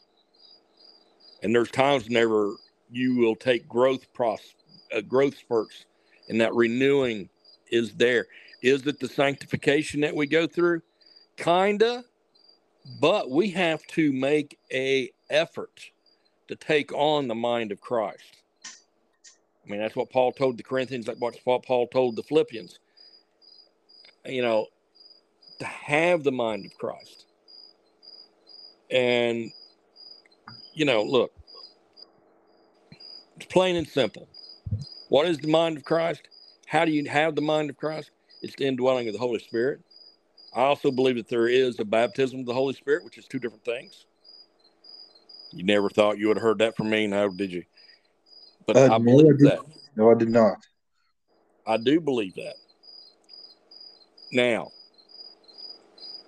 you are sealed until the day of redemption. Whenever you are saved, you have the Holy Spirit. He is in you. But the baptism of the Holy Spirit, that is like an explosion of the Holy Spirit inside of you. And it comes out of you. And you are surrounded by the Holy Spirit. Inside and out. Right. And that happens for an empowerment to do ministry. Right. I mean, there's a reason why you don't see people getting healed as much in the Baptist denom. That's the reason why you don't see demonic people who are afflicted with demonic beings being set free in the Methodists. Now, at one time you used to, not anymore. I'm not trying to pick on those particular denoms, but you know. I want to welcome Connor to the show. He's on my co-host has finally made it, Ronnie. He's finally decided to join us. He's been busy tonight with his family. He's in from the military. He's spending time with his wife and his mom, and he's joined the show too with us now. He'll have some questions for you also. Welcome, Connor. How's it going? It's going good. It's going good. Hey, Ronnie, I want to get back to you on this one thing. The Creek. That is a church around here, and I seen a post on Facebook earlier where they had baptized tens of people today. I can't remember if it was 30, 20, what, but it was tens of people, multiples of 10. And I don't know why the number slips me right now, but it does. But they seem to be growing. I don't know nothing about them. I don't know if they're non-denominational. I don't know if they're Baptist. I don't know what they are. But they seem to be growing. And Nicholasville, Somerset, Kentucky, London, Kentucky, they seem to be getting a lot of they seem to be growing. They seem to be growing. And I don't know nothing about them, but they seem to be Go on check them out. And there's other churches that are on the decline. And Well, you talking about putting on a show earlier. I've heard so many preachers get up and preach how thankful they were that God blessed them with an $80,000 bass boat, and they don't have to work during the week. All they have to do is fish, and God's been so good to them, and He's going to be good to you too. I cannot. I mean, I love these guys that these preachers. And I know they mean well, but I cannot stand to walk into a church and hear that kind of stuff anymore. It turns my nose, turns my stomach, and I'm out the door first chance I get. But I got one question for you, and then I'm going to let Connor talk to you because I got to take a quick break. Have you ever heard of Gary Wayne? A guy named no. He wrote about an 800-page book on Nephilim and giants, and he says this is his opinion that demonic activity and demons come from fallen Nephilim, which were fallen angels who gave birth, who mixed with women, and these women, gave birth to Nephilim, which was giants. And then when those giants died during the flood or when they've been killed, throughout time, those spirits can't go to heaven and they can't go to hell just yet. So they remain here on earth as demonic activity and demons. I don't know. I'd like to have your opinion on that. Well, Satan is not in hell. Jesus said that he saw Satan cast from heaven as a falling star to earth. That's what Jesus said. So from what we know from Scripture, and I think it's over in Revelations, that there are demonic forces that are chained in the bottomless pit. I think it is. I'm not sure now. I haven't read it in a while. And those demonic forces, I believe, will be turned loose in the end days. Well, sometime during the end times, Great Tribulation, somewhere in there. I can't remember now. So what he's talking about is a theory. It is taking what is mentioned in Genesis before the flood and adding to it. I don't necessarily agree with it because, like I said, the demonic forces that are here on earth, I mean, Satan's here. Where is he on earth? I don't know, but he's on earth in a spiritual sense. So, and the only demonic forces that are in hell are the ones that are bound there. So that's what I know from Scripture. And it doesn't, I mean, what he's saying, it doesn't affect me and what I believe or how I believe. And it shouldn't affect anybody else. I mean, it's just given a explanation or a thought on what this is or what that is. And I don't necessarily agree with it. Yeah, but I wanted your opinion of it because I respect your opinion. I have not formed my opinion on it.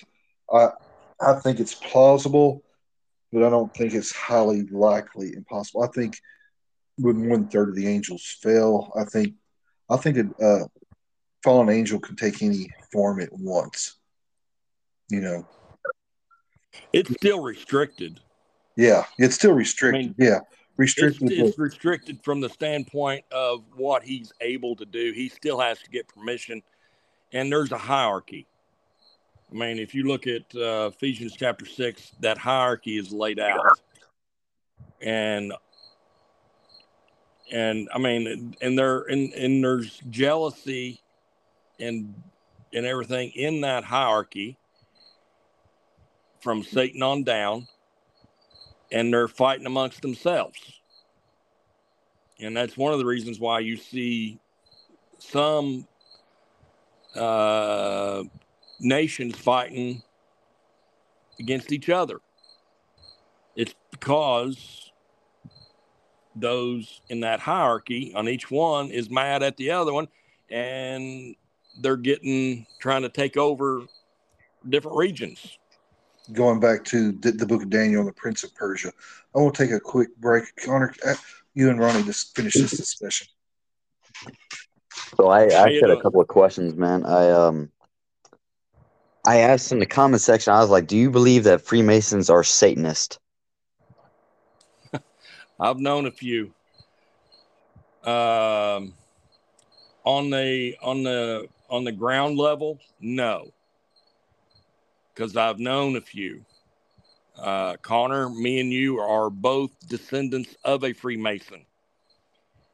And those of you that are listening, yeah, me and Connor are cousins. And I do not believe that he was the one that we are a descendant from. I do not believe that he was a Satanist. Now, the founders of Freemason, the hierarchy of Freemason, very well possible. Very well possible. There's too many symbolisms. You know what I'm saying? I agree, and they all seem to worship the same satanic circle. They love the black and white. They love they all have the same artifacts, and they I feel like what they follow and what I have seen anyway from the Freemason group, it comes more off of from a cult, a cultic behaviors, and I have never been a Freemason, but what I have heard and what I have researched, it seems to have come, or it seems to have became more of a satanic group more than them worshiping the Lord in itself. And same with you guys were mentioning the preachers who profit off of the churches, and they're not really giving back to the church. Yeah, I totally disagree with that as well, because uh, the the people are paying the church, not the preacher. You know what I mean? Why is the preacher profiting? Why are these preachers flying um, private planes? Why are they driving $100,000 cars? Why are they living on multi-million-dollar properties? And Well, I'm not going to. I understand where you're coming from, and there are those that I believe are putting on a show, and they are prospering. But I also believe that there are pastors that are independently wealthy, and God has blessed them. And I do not necessarily think that it is wrong for them to be wealthy. Now, bragging about it, hey, I got a bass boat. All I got to do is, all I got to do is come in here and preach on Sunday mornings, and the rest of the time I'm fishing. That turns my stomach too. Because I understand what it means to be a pastor, and I also understand what it means for that pastor and what that job is supposed to be for. Um, to get money, that's something else. I Now, guess also, something that and this is something I believe I need to explain too. Since I left the Southern Baptist Convention, I have seen and witnessed different types of ministry and different types of churches. And we are accustomed to a certain way that the church is autonomous and that the church is led by Lord Jesus Christ, and he puts a shepherd in there, and that shepherd is a pastor, and that pastor might be pastor here for a little while, for a few years, and he may go to another church and they'll bring in somebody else.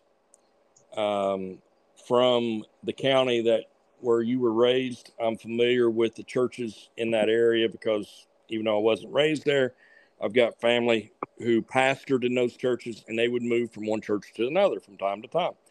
That was the scheme that I was raised with and everything. But since I've left the Southern Baptist Convention, and I've seen different ways that they do it. And I know one particular ministry that I've been watching on and off for the past 30, 40 years. And yeah, he has he has a couple of different jets, and, but at the same time, he's a very wealthy man, and I'm not going to mention him, but at the same time, he has a school that he brings ministers through, and they are being taught there. He also gives and puts together, what's the word? Puts together benefits for like earthquake victims and different things like that. Oh, he shares And his wealth with like he funds and gives donations and stuff like that. yes, So, he organizes it, and there's more people who are given because he does all this stuff, and it's increasing his wealth too. and that's good to hear. Um, there's nothing wrong with a pastor being rich, in my opinion. I What's believe the that. definition of rich? Well, that's true too. I believe anything over. I believe anything over 80,000, in my opinion, might be the top 1%. I think statistically it's 100,000, right? Anything over 100,000 is the 1%. But um, when it comes to self-sustainable businesses that they're not using the church to longer and to avoid taxes, of course, it is okay for a pastor to be rich. And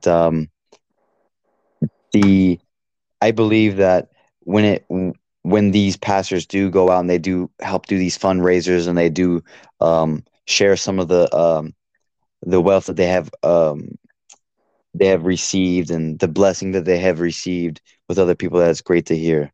Um, I was mostly referring to like some of the pastors who, who don't just write books and who don't just sell like real estate property and stuff like that.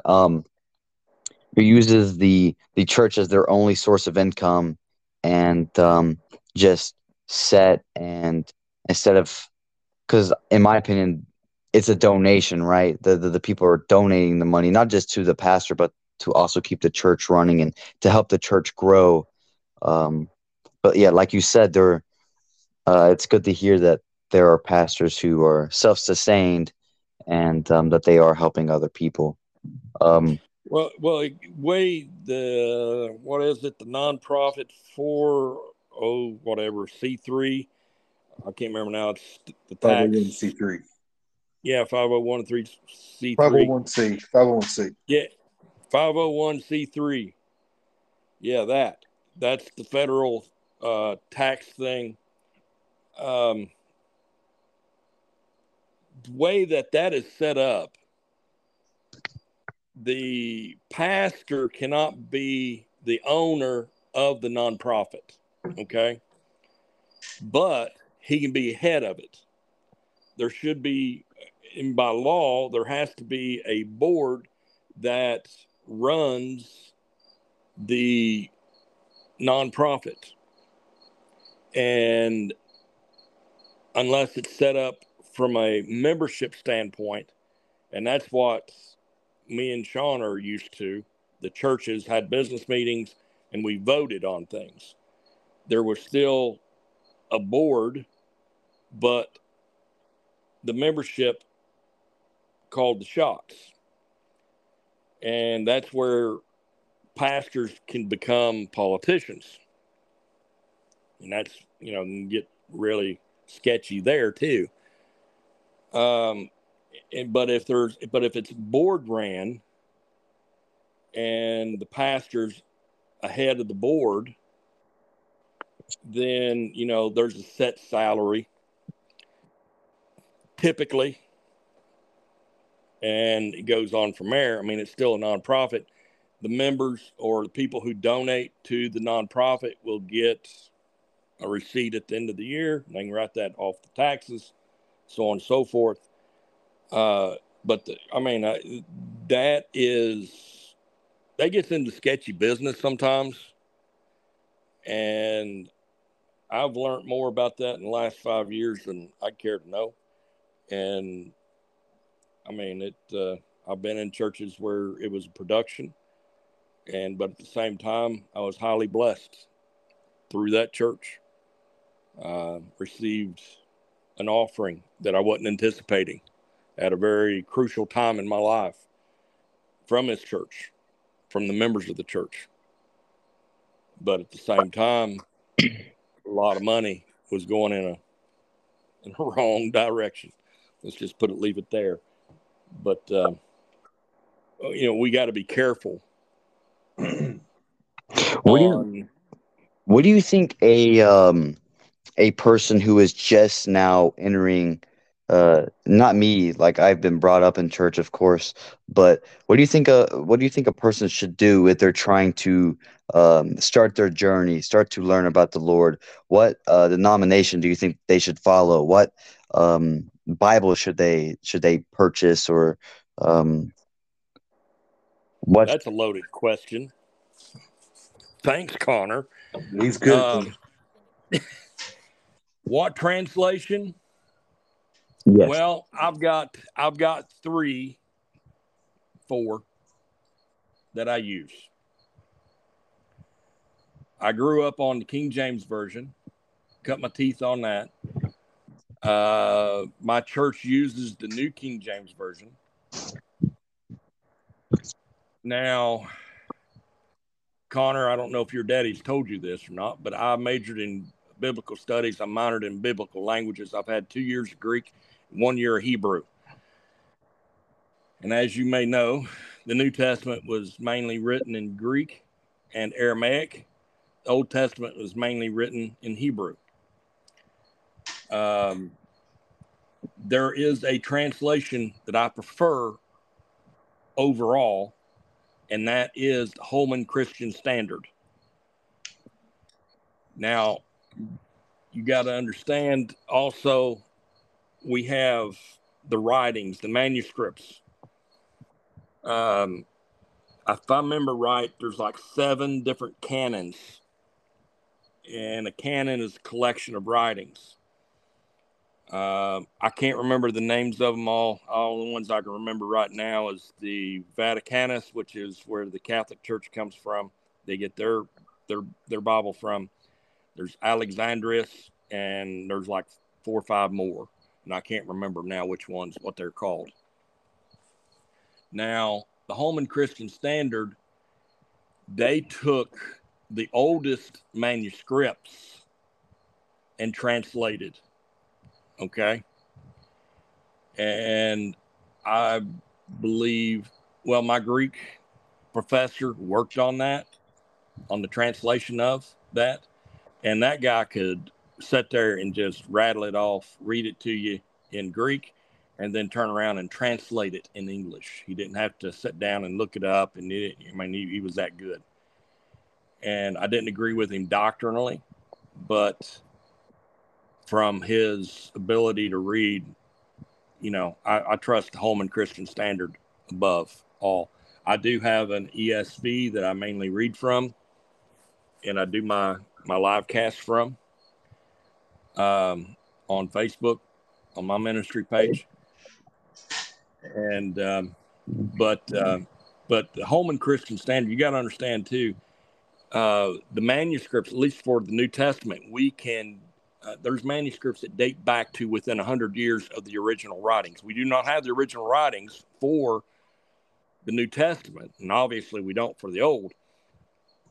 But if we have copies that date back to within 100 years, then the person that penned that copy either knew Paul or he knew somebody that did.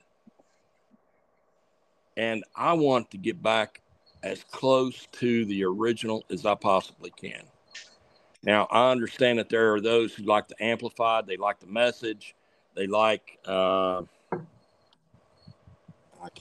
Passion.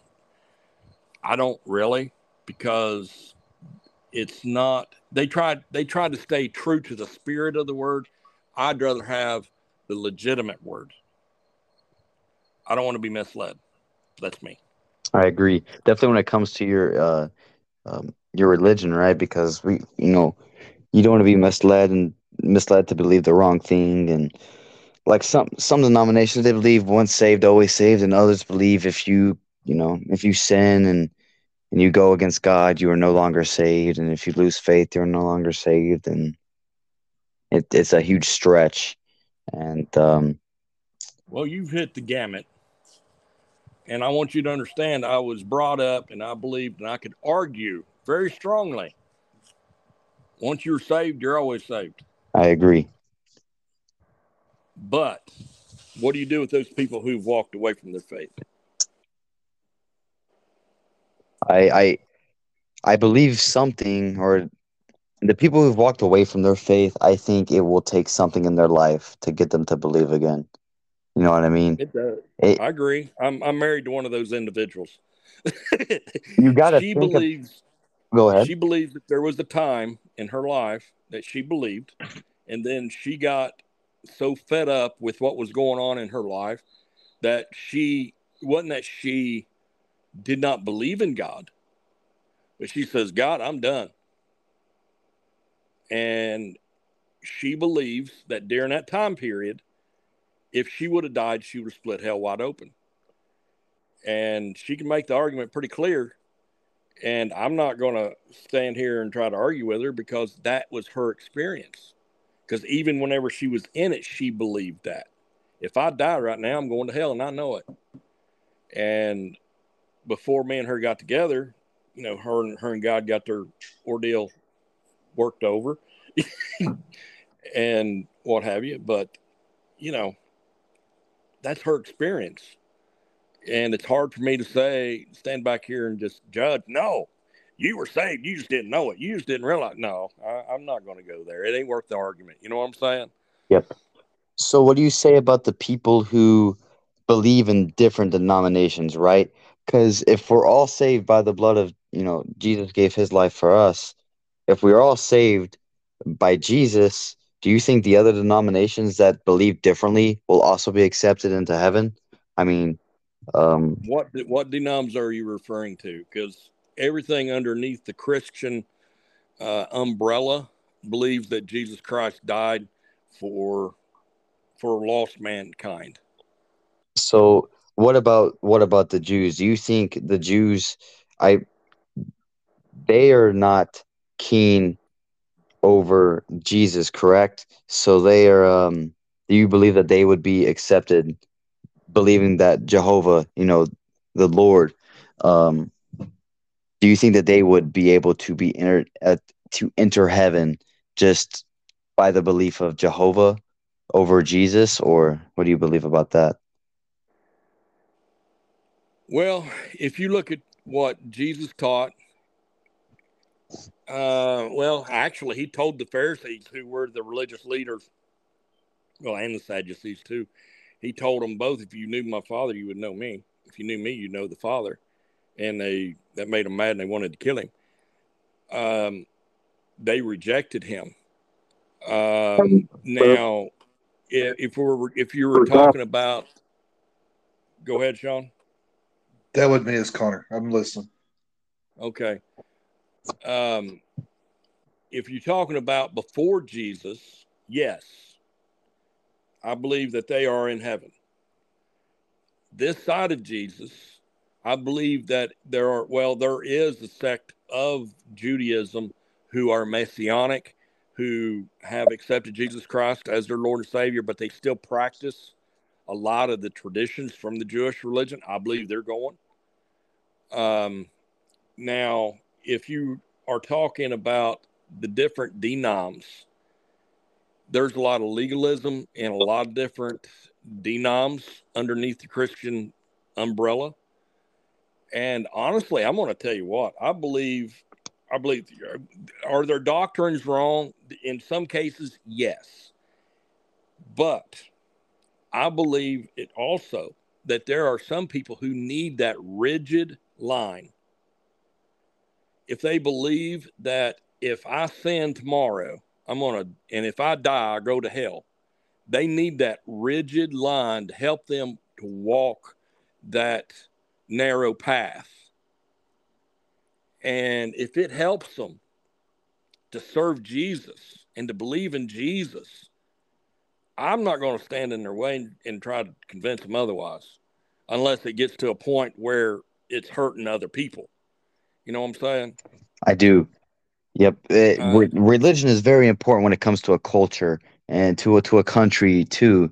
Without religion, people have no moral. I believe religion is what brings moral. I believe what religion is what created moral, at least in the sense of well, I don't agree with that statement, because it was religion is man-made, whereas God put it in us to worship him or worship a God. And people have found all over the world different ways to worship something. And that's how you've ended up with a lot of different religions. And so I agree with what you're saying, but I don't think that it actually comes from religion as much as it just comes from God having that in us to want to do good, but at the same time, many are tempted to do evil. yes. And go ahead. Oh, so I had misspoke. Yes, I agree with you. It comes from God, not just all religion, because I am sure that there has been religions in the past where I'm not sure what the Aztec worshipped, but I do know that they did kill their own people for a religious sense, right? And that's not morally correct. Definitely in the terms of the Bible and what God has given us and what God has told us, right?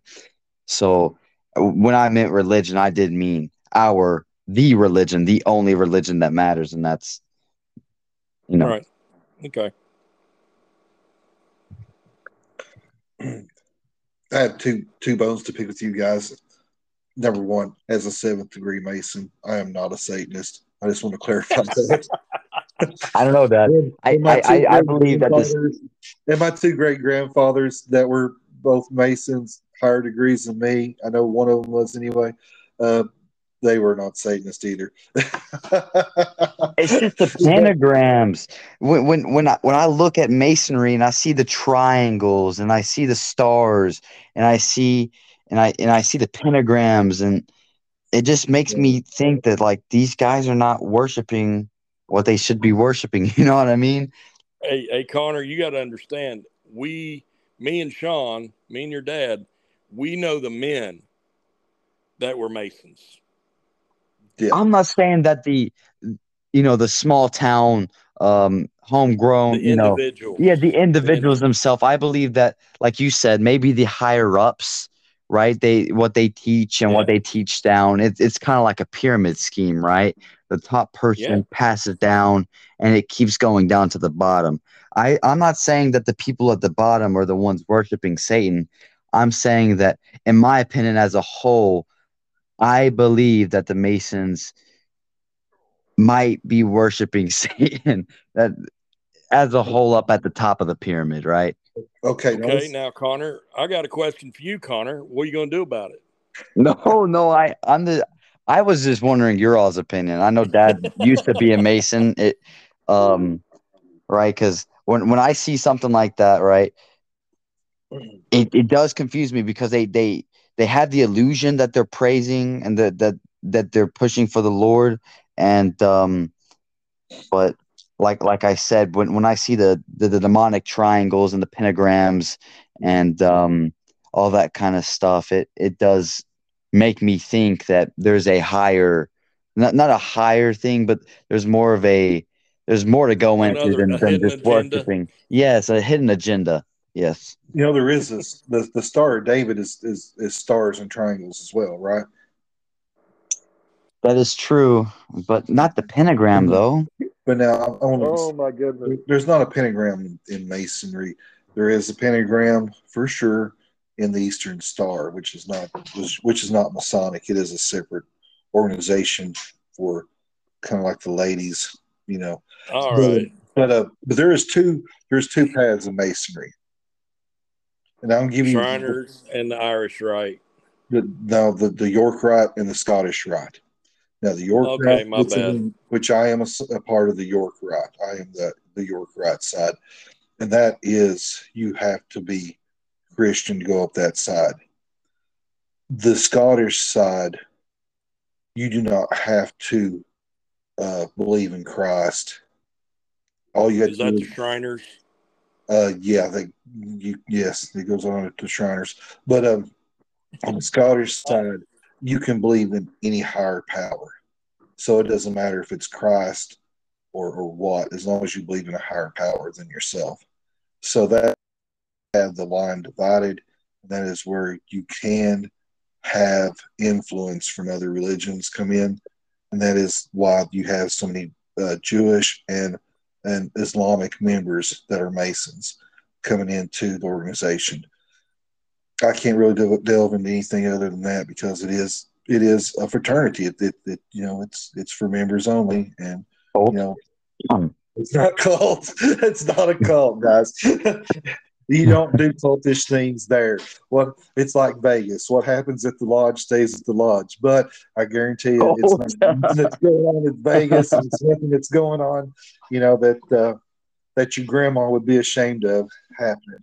But there's nothing that goes on there your grandma would frown on it if you could tell her, but you can't tell her. But I'll leave that at that. But there was something else that you all touched on that I wanted to bring back around, and it was when you was discussing the it was when you was discussing the translations. Now that Holderman Bible, I've heard of that. I do not have one, but wasn't that Holman? Yeah, Holman Chris. yeah, that was that was a later translation. What, the 70s or 80s?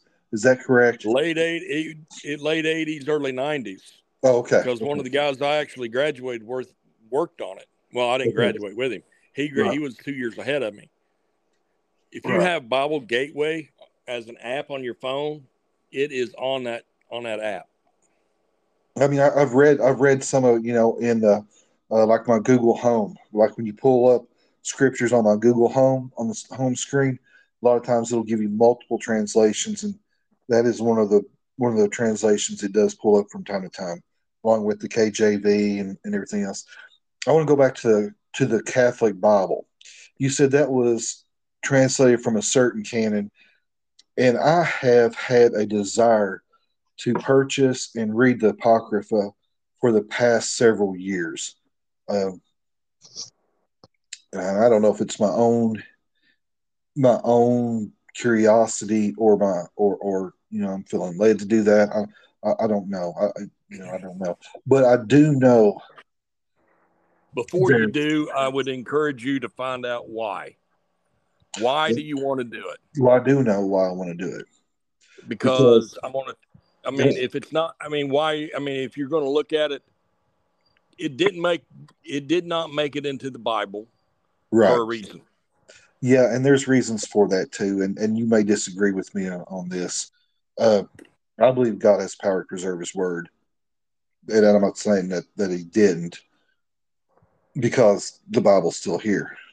Right. The key parts, but and I'm not Look at all the other writings that took place just within time frame of the writing of the New Testament. Right. Yeah. I mean, there was a lot. There was a lot. The Book of Thomas or whatever that was discarded. No, I'm talking about like Caesar's writings. Right. I'm Right. talking about Josephus. Right. And both of those, they only have maybe between the two of them a couple hundred manuscripts, and they can't get within 100 years. They can only get within 500 years of the original writings.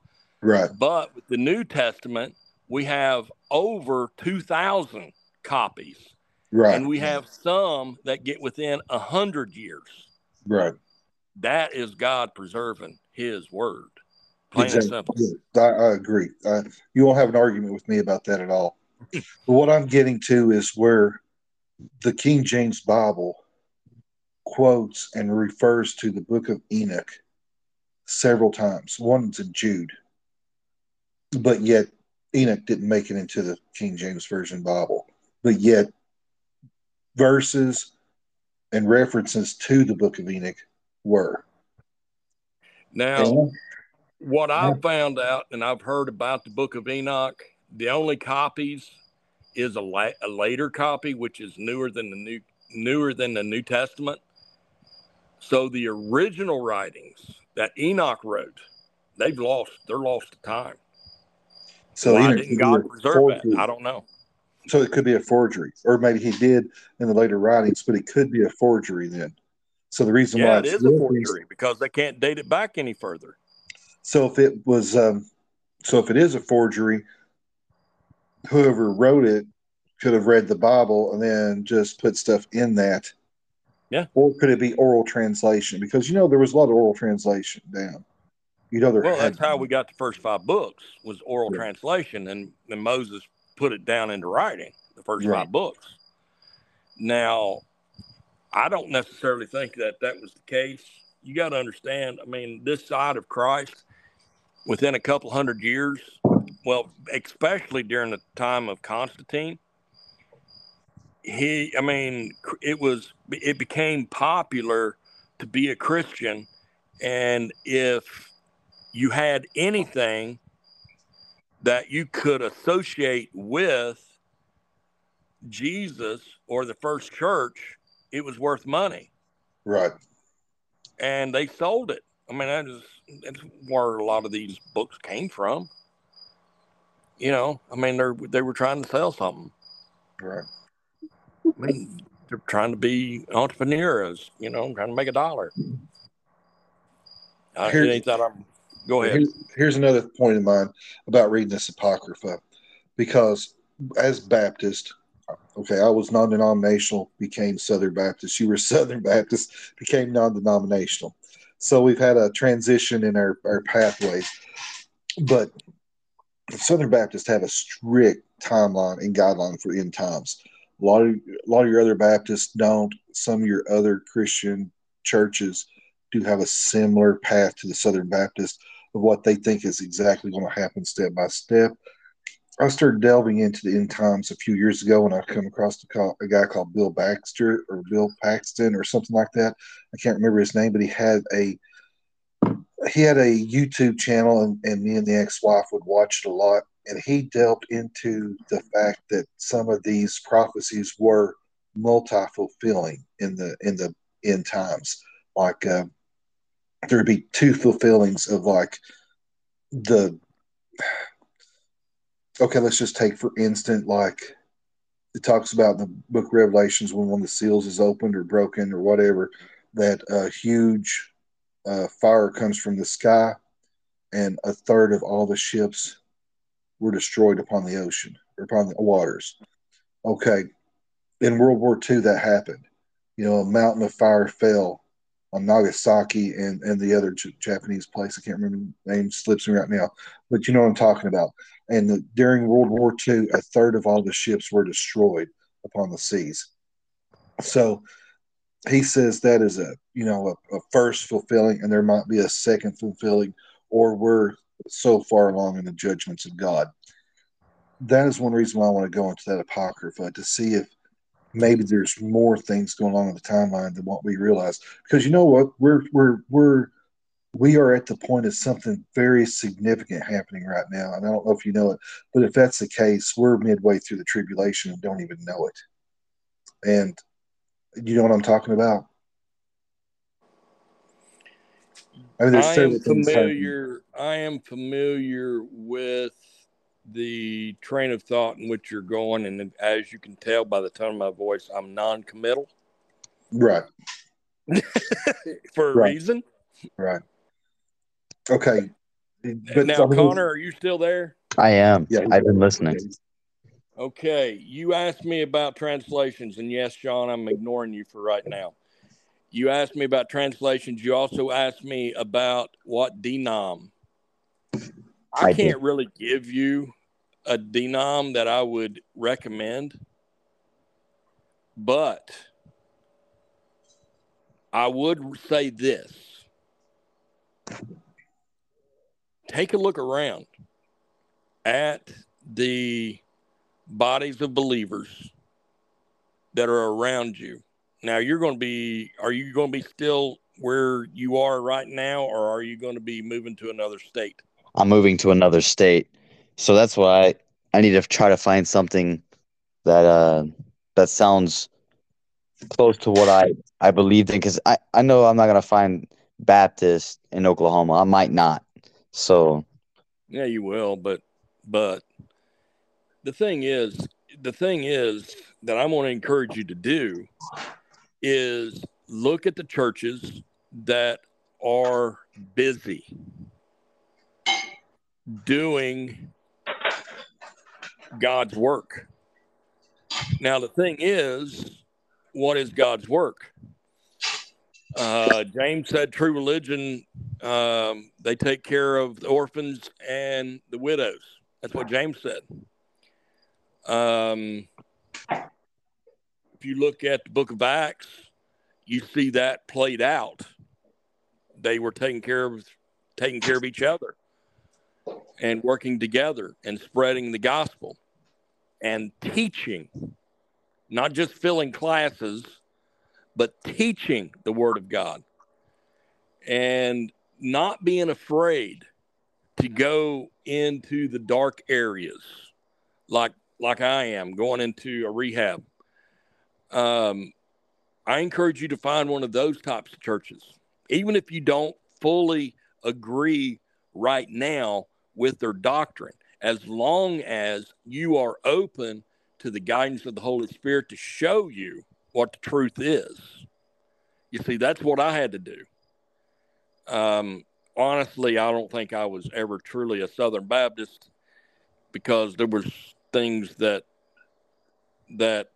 I questioned, and from the time that I was in junior high on, and the Sunday school teachers thought that I was just being mean and being that bratty pastor's kid, and others thought that I was doing things to spy on teachers and run back and tell my dad, who was the pastor, what they were doing. But I would ask questions like, what does, what Jesus said, my sheep hear my voice and they follow me. What does that mean? And I remember asking this in several different Sunday school classes whenever it would come up. Majority of them said, oh, that means whenever Jesus calls you to be saved, you follow him. And, well, I said, what about throughout life? Well, that too, but they wouldn't go in depth. Yep. I believe that Holy Spirit indwells a person, and that if that person is really, truly seeking God, this is what I believe now, Holy Spirit will guide them, and that is Jesus's voice, and we the sheep are following. You follow me? I am following. I understand where you're coming from, and you think that I should go towards something that is preaching from the Bible that I have read and grew up on. It doesn't. We grew up on the New King James Version, or the King James Version, or whatever. And And you're saying to bounce around churches who seem to actually No. do God's bidding and actually following the Lord and the Holy good of Spirit the will tell people, you. right? Yep. Yeah, Holy Spirit will show you.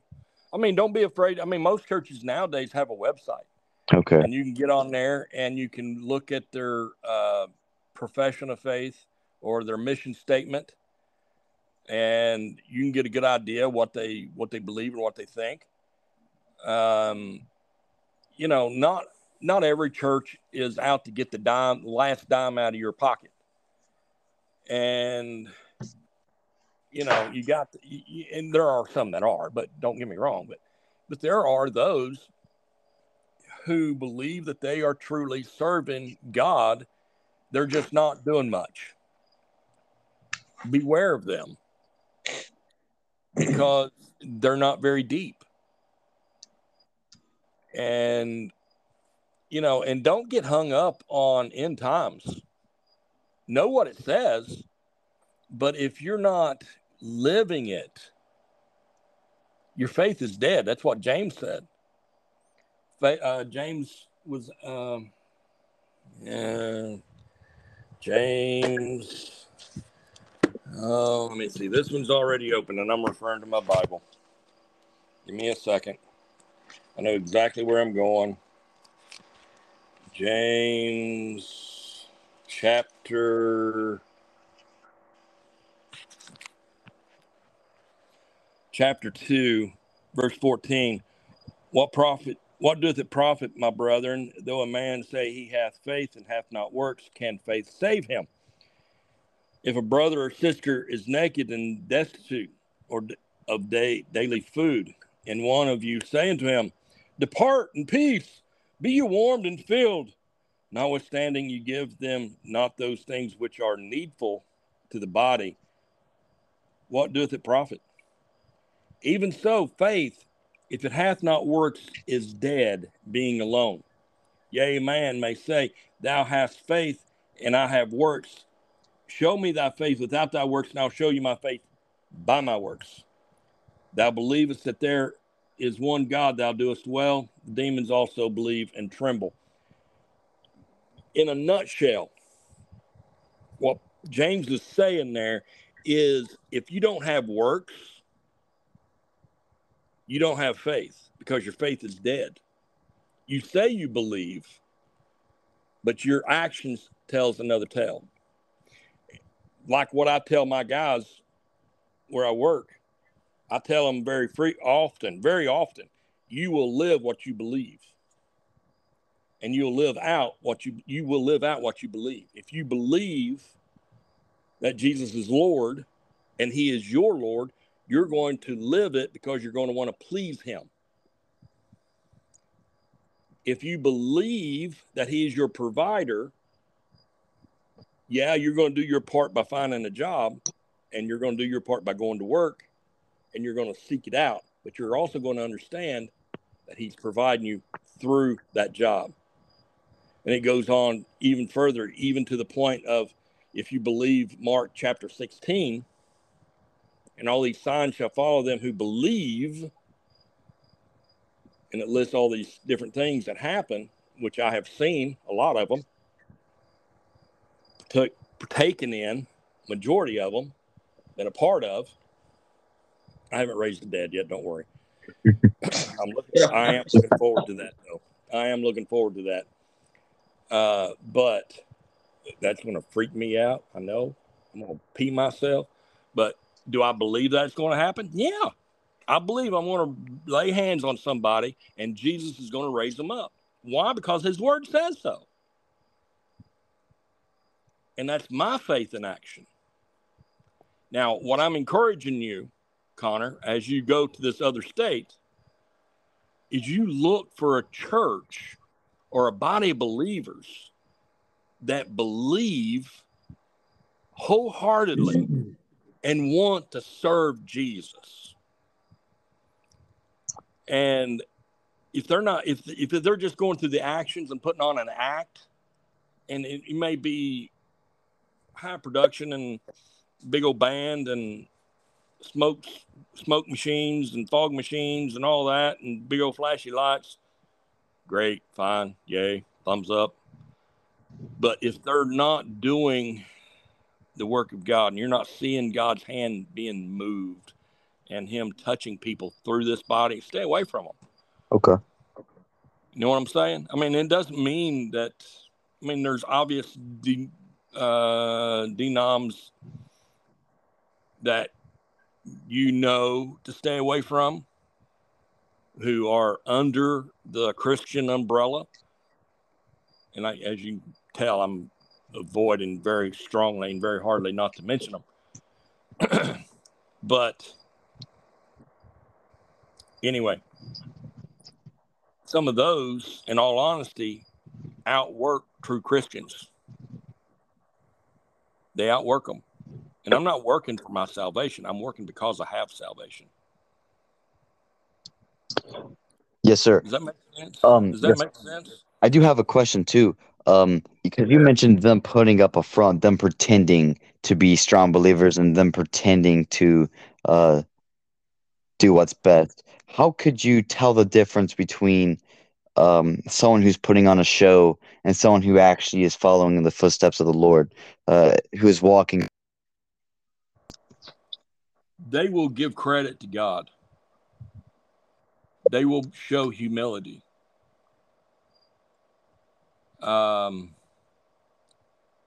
Just like I've tried to be humble, and I've shared with your dad different things that have transpired since I've been at this job that I've been on. But it's not me, it's Jesus working through me. I haven't shared everything, but you can tell, that they're not sharing everything. You can tell whenever they're saying, look at me, look what I did. I mean, think of it, look at it like this.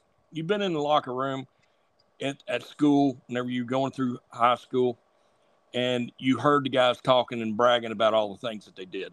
Yes. The same mentality will be in the church if they're just doing it for the kicks. You're going to find some of the same language. Look at me. I did this. I did that. No. If they're a true follower of Jesus Christ, they're going to be giving him the glory. Yes. Now, don't get me wrong. There's times whenever we have to share that stuff because you're sharing what Jesus did and you're wanting to lift up somebody else's faith. Lift up their understanding of who Jesus is. And you're wanting to lift up who he is in their hearts and their minds so that they can go out and be used of God in the same manner. Just be careful, listen, be patient. Holy Spirit will guide you. Yes, sir. And Dad, did you say you wanted to pick up what's the book that the Catholicism, the Catholics, what do they read? The Catholic Bible. The Catholic Bible. So when I went through boot camp, all I attended was the Catholic schooling. It was more of a. It was during Easter. They done the 7 weeks of Easter and all that kind of stuff, and I felt more drawn to that than to the gospel side. The gospel was mostly music. They done a little bit of preaching here and there. I went to two of their services. It was mostly singing though over actual preaching and teaching and guiding. What I did feel or at least heard from the Catholic side, I did not agree with. Was there a reason why you wanted to get into that side, Dad, or read their book?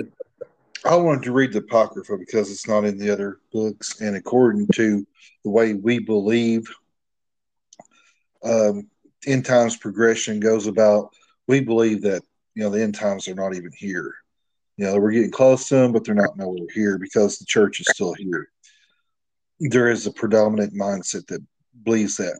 Right now, we already have the technology here in place to, number one, the mark of the beast, and it's coming. A global currency is coming. If you study or read any kind of financial markets or know anything about economics, what's going on in the world right now with the banks consolidating and everything else going on with the banking industry, the mark of the beast is coming. And it's also going to be tied to healthcare and everything else and some kind of social credit score and a multitude of other things. And it's already active in places. People have already accepted the mark of the beast in places as far as my belief is concerned. But they may not have accepted the mark of the beast, but they have accepted a front runner, if not the mark of the beast. Second of all, getting into spiritual warfare, there is something that's very significant that is happening right now. According to the scripture, there is 4 angels bound in the middle of the river Euphrates that will be loosed upon the earth when it goes dry. And the river Euphrates is going dry right now as we speak. And when that river goes dry, according to scripture, those angels will be released. And they will slay 1/3 of all mankind. And so my thing is, the reason why I'm interested in reading the Apocrypha, because I am concerned that we don't have the whole story. And if you don't know me, I obsess over things. I obsess over information. I obsess over information. Hey, Sean, from what I remember, I haven't read every book of the Apocrypha, I'll be honest about it. But from what I remember, I don't remember any that talked about much about end times. I'm not saying that they don't, but at the same time, I don't remember them much talking about it. I mean, Tobit was one of them. You got the first and second book of Maccabees, which was basically telling how the Maccabeans raised up and tried to kick. Well, they did. They fought the Greeks whenever Greeks were had control over Jerusalem. I can't remember the other books, but those are ones that come to my mind. But you know, there is another predominant mindset or doctrine of the end times. Well, let me see. You got the premillennial, you got the postmillennial, you got the amillennial. And that ain't even talking about the pre-trib, post-trib, and mid-trib. Yeah, mid-trib. And that's basically 6 different doctrines. I know, I have debated a Southern Baptist college professor who believed that the church was going to go through the Great Tribulation. And we debated to a draw. And he said, Ronnie, I hope you're right, but I'm afraid you're wrong. And I said to him, I said, I hope I'm right too, but I'm afraid I'm wrong as well. And because we went back and forth on it. And the only thing that I can say that we can do as believers now in regards to the end times is preparing the next generation to love and to serve Jesus and to love one another, because we don't really know. And in all honesty, these doctrines that are, eschatology, that is part of eschatology, it wouldn't surprise me one bit if we missed it. But at the same time, the technology, like you said, I agree with you, the technology is more in place now, especially with the AI stuff. Especially with AI. It is more in place. I wasn't even thinking about the AI, which could be they gave life to think about it. Think about it. Think about what's going to happen to the Antichrist. Yeah. He's going to take a hit to the head that's going to be mortally damaging to him. we're going to see him die. Somebody's going to see him die. And in 3 days, he's coming back to life. Now, why couldn't the Antichrist be AI? Right.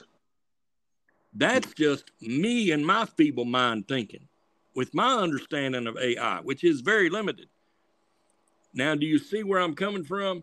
Where I believe that what we need to do is to be diligent in teaching and doing what is right in the eyes of God, serving him in whatever capacity he has called us to. You see, this is something that my pastor teaches us, and I can't find it scripturally wrong. Oh, no, it's 100% right. And what you're saying is absolutely correct. No, let me finish what I'm saying. He says that if you're saved, you're called. Yeah, we're all called in some aspect. Exactly. Yeah. Exactly. What is it that we're called to? We're called to serve Jesus. There is an office. He has a calling on our lives.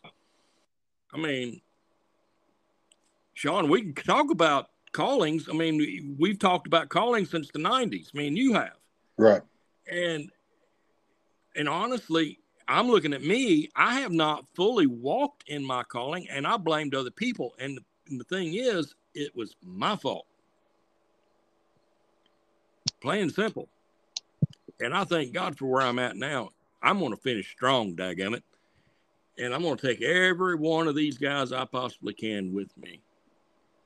So, you know, that's why whenever you asked me about coming on here, I told you I really didn't want to talk about some of these things, these topics that you were referring to. Right. I don't have time to really dig into them. Right. Because I'm too busy doing the Lord's work. Right. And you're too busy focusing on the job at hand to worry about the studying of other things. And I understand that. Yeah, I understand 100%. I mean, I'm in the middle of writing a paper now that's due on Tuesday. Right. And it's what is the name of it? I ain't even got my book. It's Study of Man. And next week from Tuesday, we're going to be studying sin. What is sin? We've already studied the study of the Bible.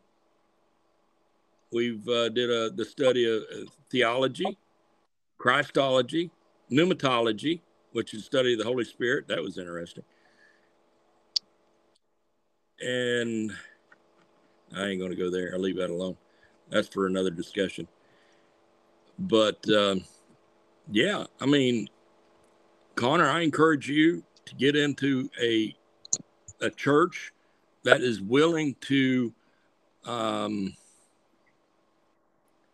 invest time and effort into helping you understand more of who God is through the Bible. Yes, sir. That's what I need. I need somebody to teach me more because I am willing to learn.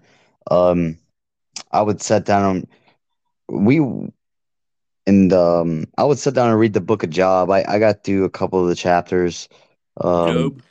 Yeah, Job. That was that's probably that's one of the books I find more entertaining over because, you know, he lost everything and he still followed the Lord. I hope that I won't go through something that he went through, but I also wish I had the strength to love the Lord, even though I would have nothing, right? Hey, and I look up to that.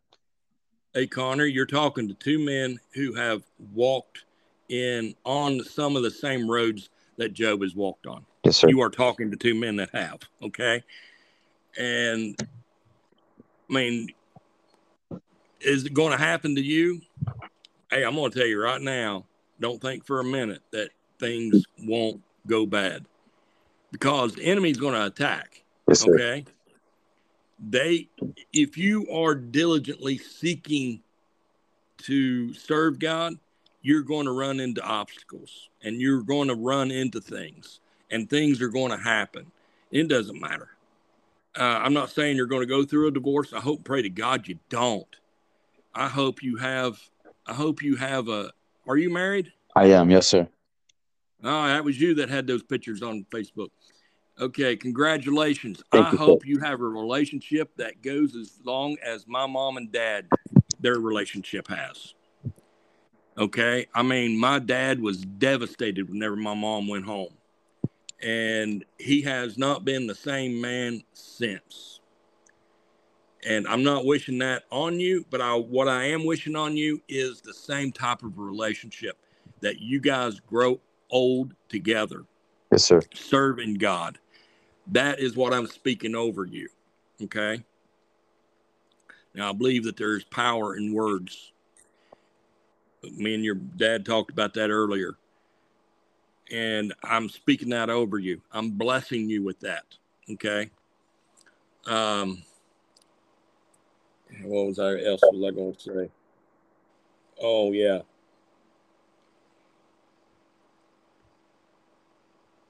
Be diligent. You need to love. You're gonna. This is gonna throw you for a loop. If it don't, I'll be shocked. But you need to love Jesus more than you love your dad, love your mom, love your wife,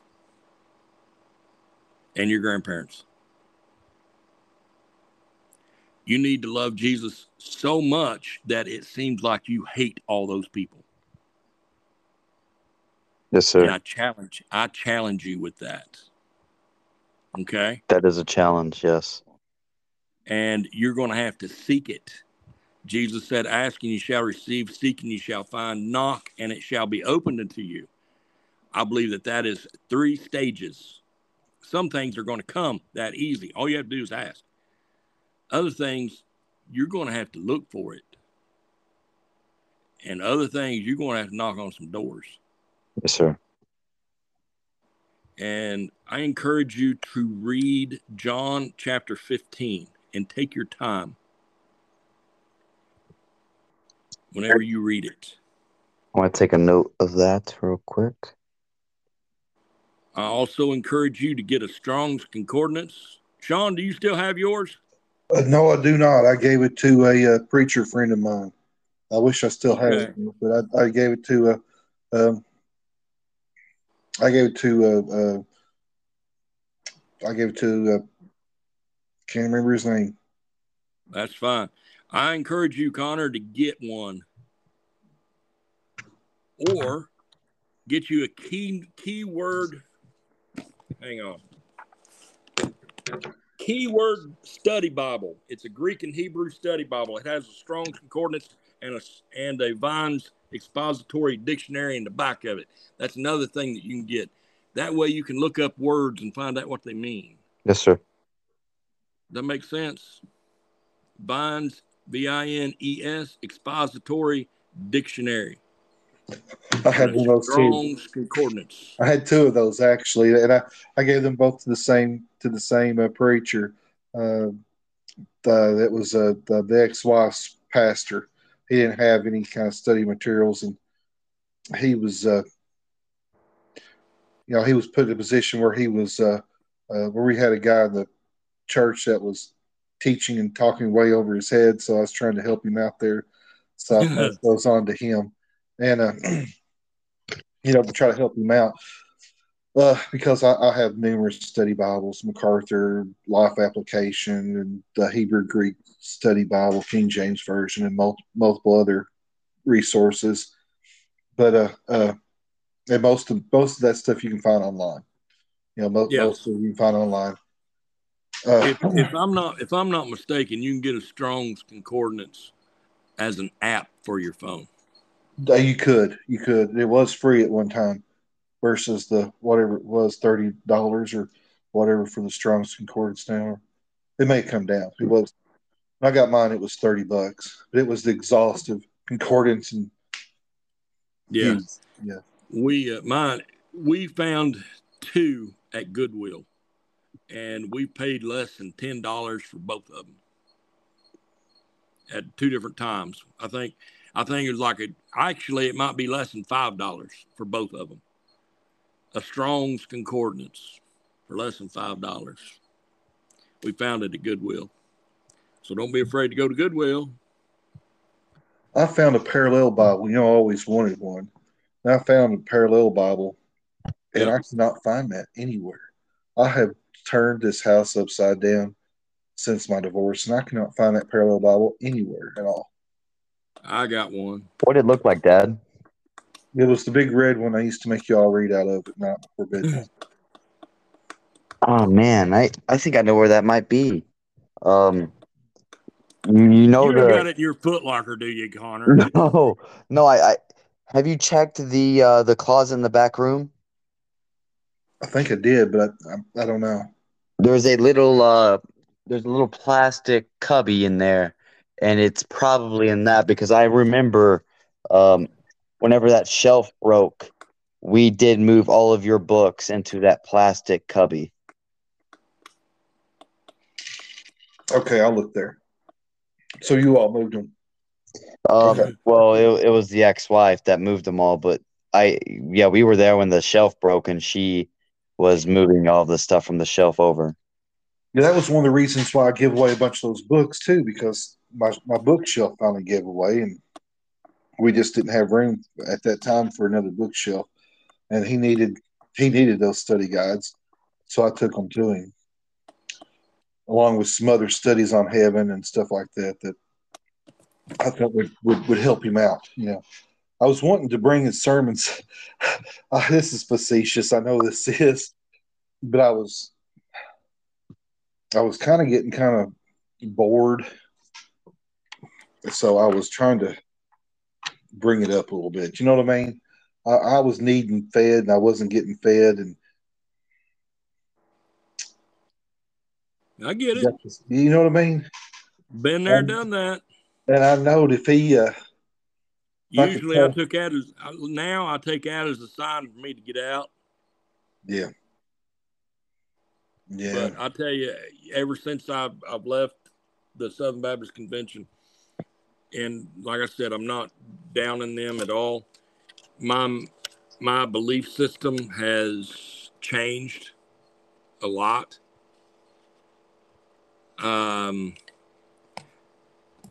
I don't want to say a lot because it's still basically the same. But coming to a full understanding of things, I'll never forget the time me and God were having a conversation, and he revealed to me that Jesus demonstrated what it meant to look like, to live a life that was fully living a life. No, how do I say it? Committed?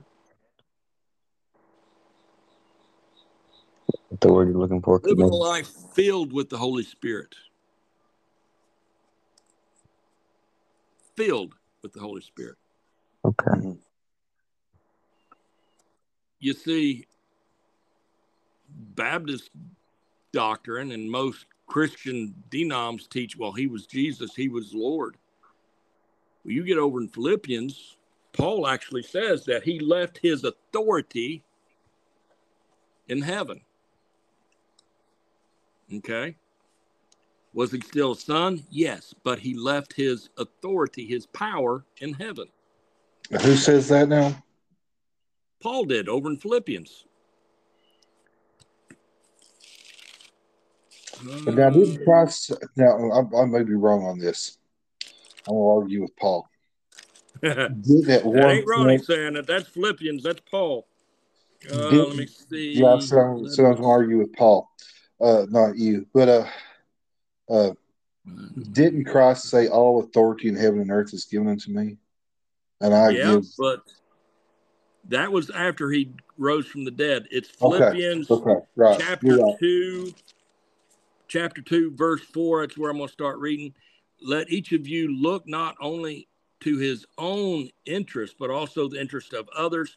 Verse 5, have this mind among yourselves, which is yours in Christ Jesus. Verse 6, who, though he was in the form of God, did not count equality with God a thing to be grasped. In other words, he had a loose hand on it. Verse 7, but emptied himself. Emptied. That I looked that word up. It means emptied. Emptied himself by taking the form of a servant, being born in the likeness of men, and being found in human form, he humbled himself by becoming obedient to the point of death, even death on the cross. Verse 7, he emptied himself. He emptied his authority. He left his divineness in heaven. He had to. That way he could come to earth. Now, how did he do the miracles? We have that on the day that he was baptized by John the Baptist. He was filled with the Holy Spirit then. I believe he was baptized in the Holy Spirit. That empowered him to be able to do the great works that he did. Now, let me blow your mind a little bit more. Romans 8.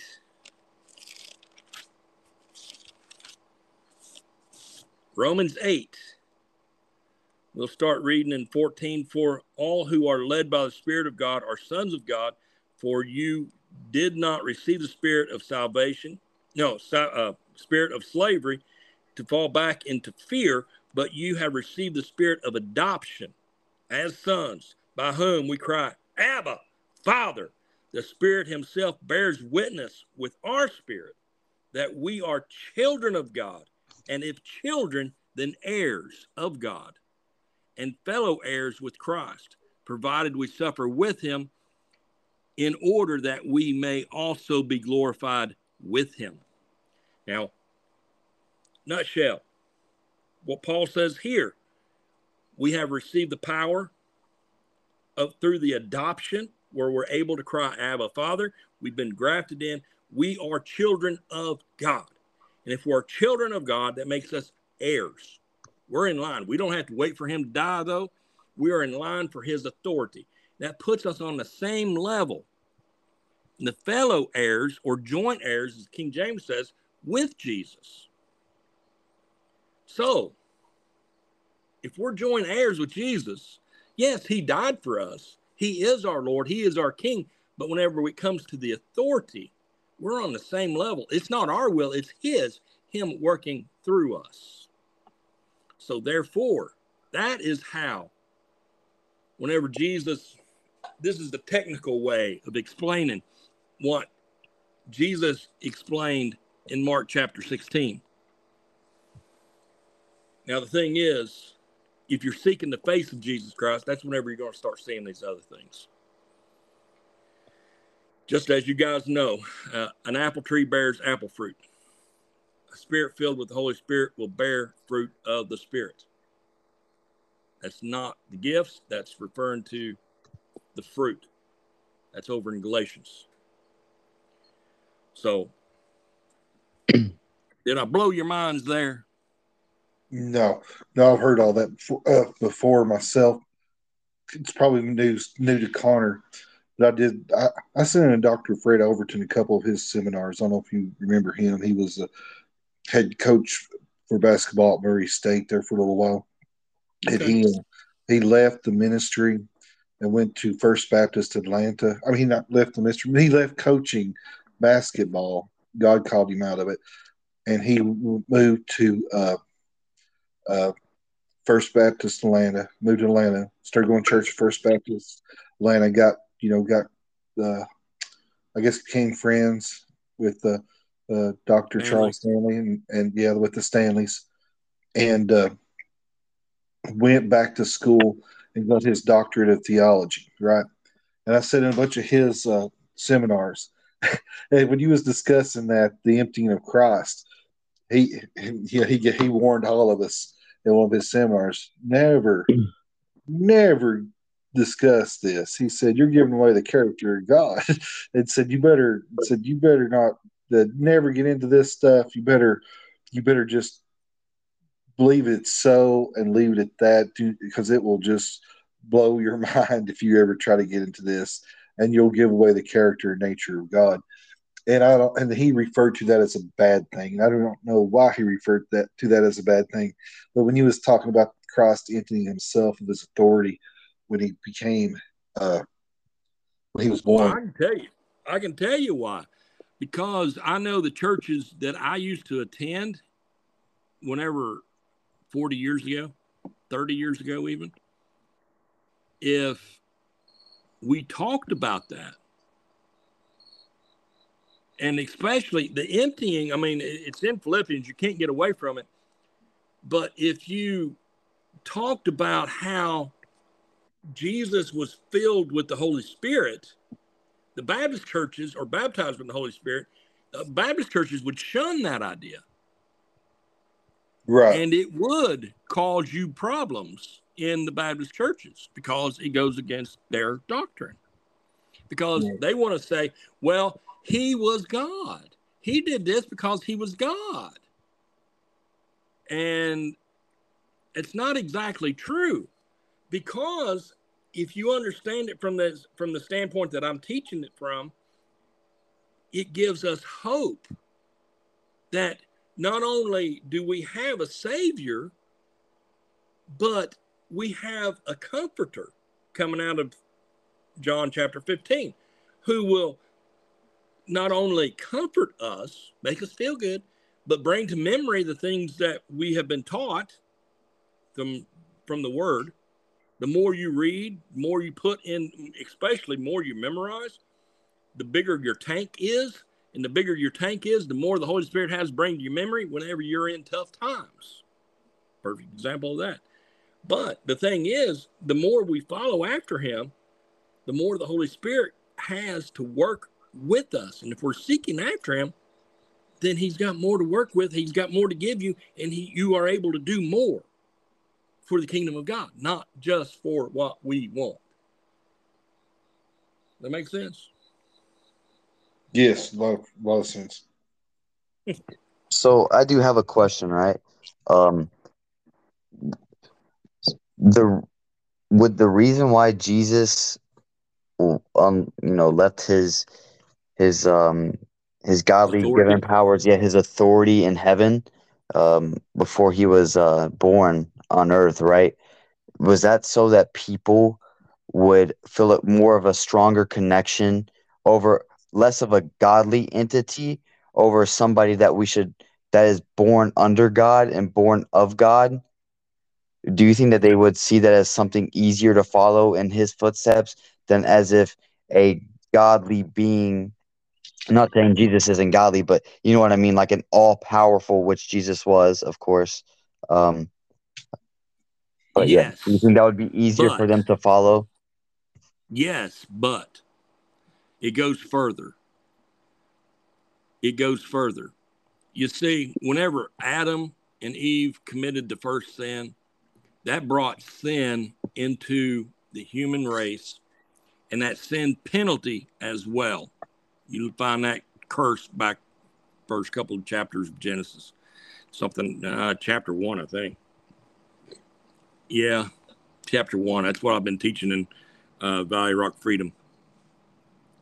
The thing is, though, Jesus had to fulfill the law, and by doing that, he had to live. First, he had to be born of flesh and of spirit. That's why he did not have an earthly father. God, Holy Spirit, was his father. Okay. So, from a spiritual sense, he was born spiritual Yes, sir. from a godly standpoint. He was born of Mary. That covered the Adam standpoint, the physical standpoint. Okay. Now, Baptist and a lot of other traditions say that he had to have that so he could live a perfect life. I don't necessarily believe that. Yeah, I don't believe that either because human in itself isn't perfect. God created Adam, you know, and And he lived for a while without messing up. well, Now, yeah, yep, granted though, there is a part of Jesus that was spiritual. Yes, sir. and that was of the Holy Spirit. Now, I'm not. It goes to the. It also goes to his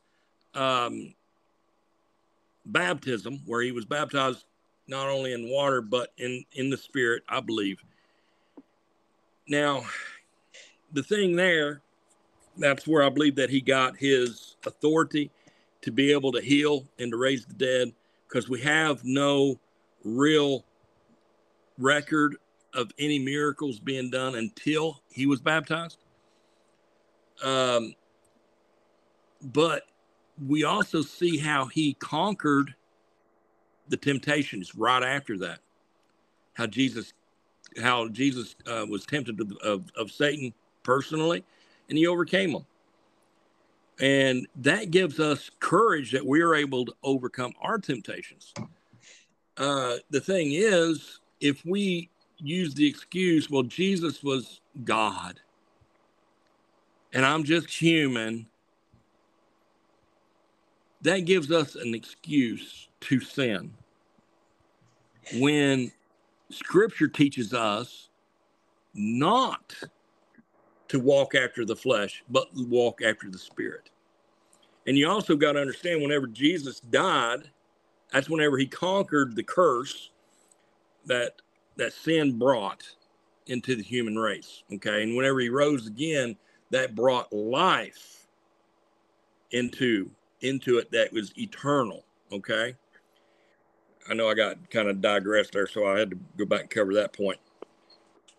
And let me see, that brought it eternal. I lost track. But that's how it was fulfilled. That's how we're able to have forgiveness of our sins. Okay. I'm getting tired. I hope we're going to wrap up soon.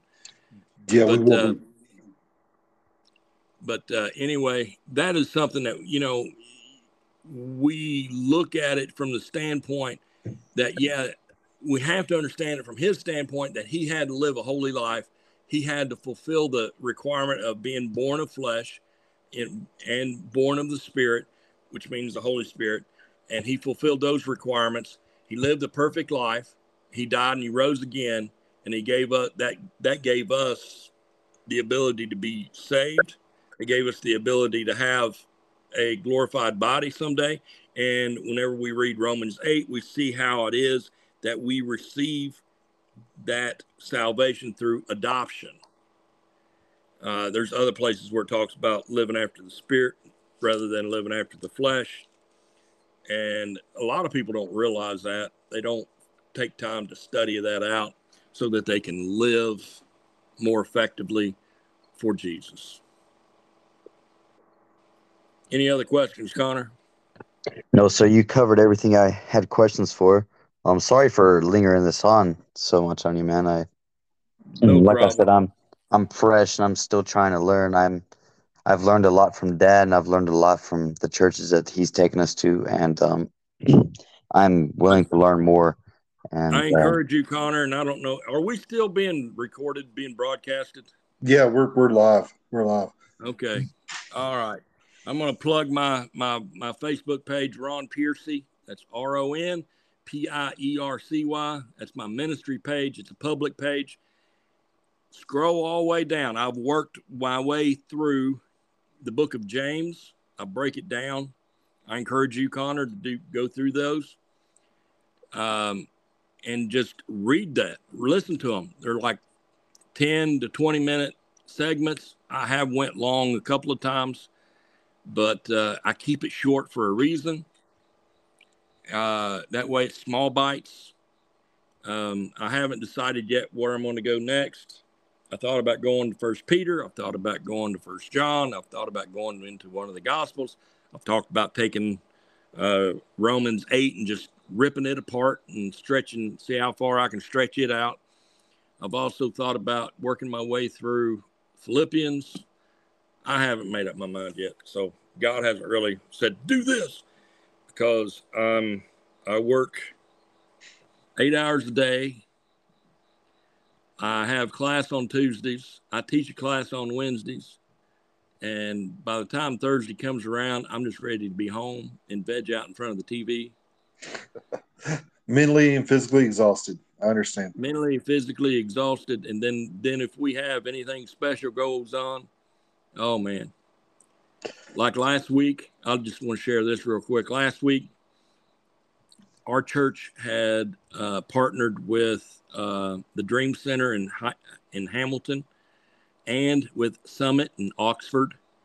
And we were going to go to a river there in Hamilton and have a revival service / baptism.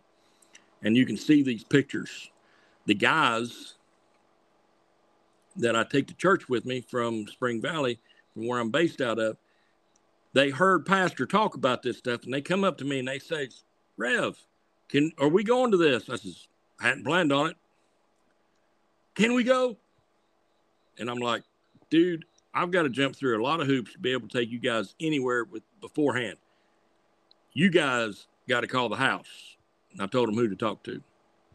Before we left church that day, they got permission from the staff for me to take them. And I was like, no.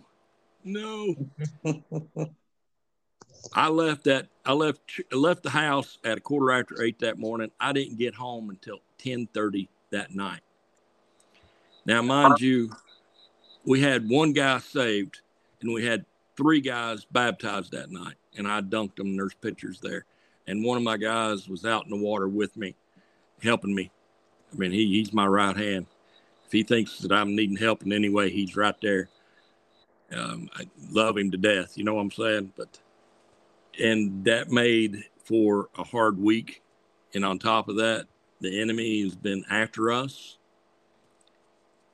He's wanting us out of there, out of Spring Valley so bad. It is pitiful. And we've got a lot going on there. And I did just to stir it up a little bit more. And it wasn't really stirring it up because I want victory. I want to see revival really break out because it's already started there. We did a prayer walk around the building today. That was the first one. And I know more's coming. So if you guys really want to pray for us there. Pray that God will give me wisdom on how to lead these guys. And because like I told you, Sean, I mean, they call me Rev or they call me Pastor, one or the other, because I'm their man. And I never would have thought that I would have been called those 2 titles in my life. And it was hard. It was hard whenever they started. It was hard. I had to get used to it. Rev is the name I remember years ago that you said you would never feel comfortable being called Reverend at all. Yeah, exactly. I remember a conversation in Little Red about that one night. There, Granny. I tell you what, anytime you come up, I want you to come on a Wednesday night if you're ever up here, and come and be with us sometime. If you're ever passing through, you let me know, okay? I'll enjoy that. I will. I'll let you know if I am. Thank you, guys. Let me know one day from next where I'm going to be. But yeah, that'd be great. Anyway, thank you guys for having me on. That next Sunday, if you're doing a podcast, I'm more than welcome, or I'm more than open to doing it with you again. And you boys are my co-hosts. Now you're here all the time. Yep. Thank you all, and you guys have a good night. Hey, Ronnie, before you go, I want you to send me all your information. Send me links, okay? Links? Yeah, send me links. That way I can post them in the comments section after I get done editing to the video, and that way people can contact you. This I can also put it in the Spotify too, in the description. That way people can contact you. This show is international. It's not big, but it is international. We have listeners in Germany, Canada, even Saudi Arabia, believe it or not, and various other countries. Yeah, I don't have a big. There's not. It's not a. I mean, I'm very thankful for all my listeners. I'm very thankful, and I appreciate every one of them, and I hope they love and share the show, each one. And I'm very humbled and very gracious to my listeners. But where do you want me to send this contact info to your messenger or on text message? messenger or text, either one will be fine. I can get it, move it over easily from either one. And I really do appreciate you coming on the show. Come on anytime. Anytime you feel like you have time to come on, you'd like to come back on and discuss some things or share the gospel or anything else that you want to do, feel free to come back on. We welcome you to be back on. Great show. Thank you. Thank you for being with us tonight. All righty. I'm trying to figure out how to send you a link, but okay, you go to your Facebook page and you copy that. You just copy paste that and send it over. You just copy it, then you paste it onto just copy the link, then put it in whether messenger or text, either one, and post it. Also, if you're still needing donations for your place, for your place where you work, I'm not saying you'll get anything, but I'll post that for you too. If you want to send me an address or anything like that, I'll put that up in the description and in the comment section, and maybe someone might feel led to donate, to your all's cause, because it is a good thing. People need help, and I don't have a web page, and I don't have a nonprofit set up yet. That's something that I've thought about doing, but I've never done it yet.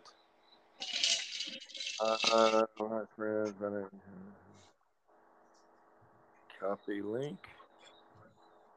Okay, now I copied the link, but I don't know where it went. Okay, it disappears. All you have to do is when you go to either messenger or text, you just go there and just hold your finger down to wherever you enter your text or whatever. Just hold your finger down on that spot. It'll pop up paste, and you just hit paste, and there it should be. Okay, I just messengered it to you. Okay, good deal. I got it right there. It is. All right, thanks for coming on, Ronnie. We really do appreciate it. Come back anytime, man. Love you, man. Hey, love you too, brother. Take care. All Good right. night. Good night. Hey, I want to thank everybody for watching the show tonight. Thank you for listening. Tomorrow, whenever you listen, please like this show. Please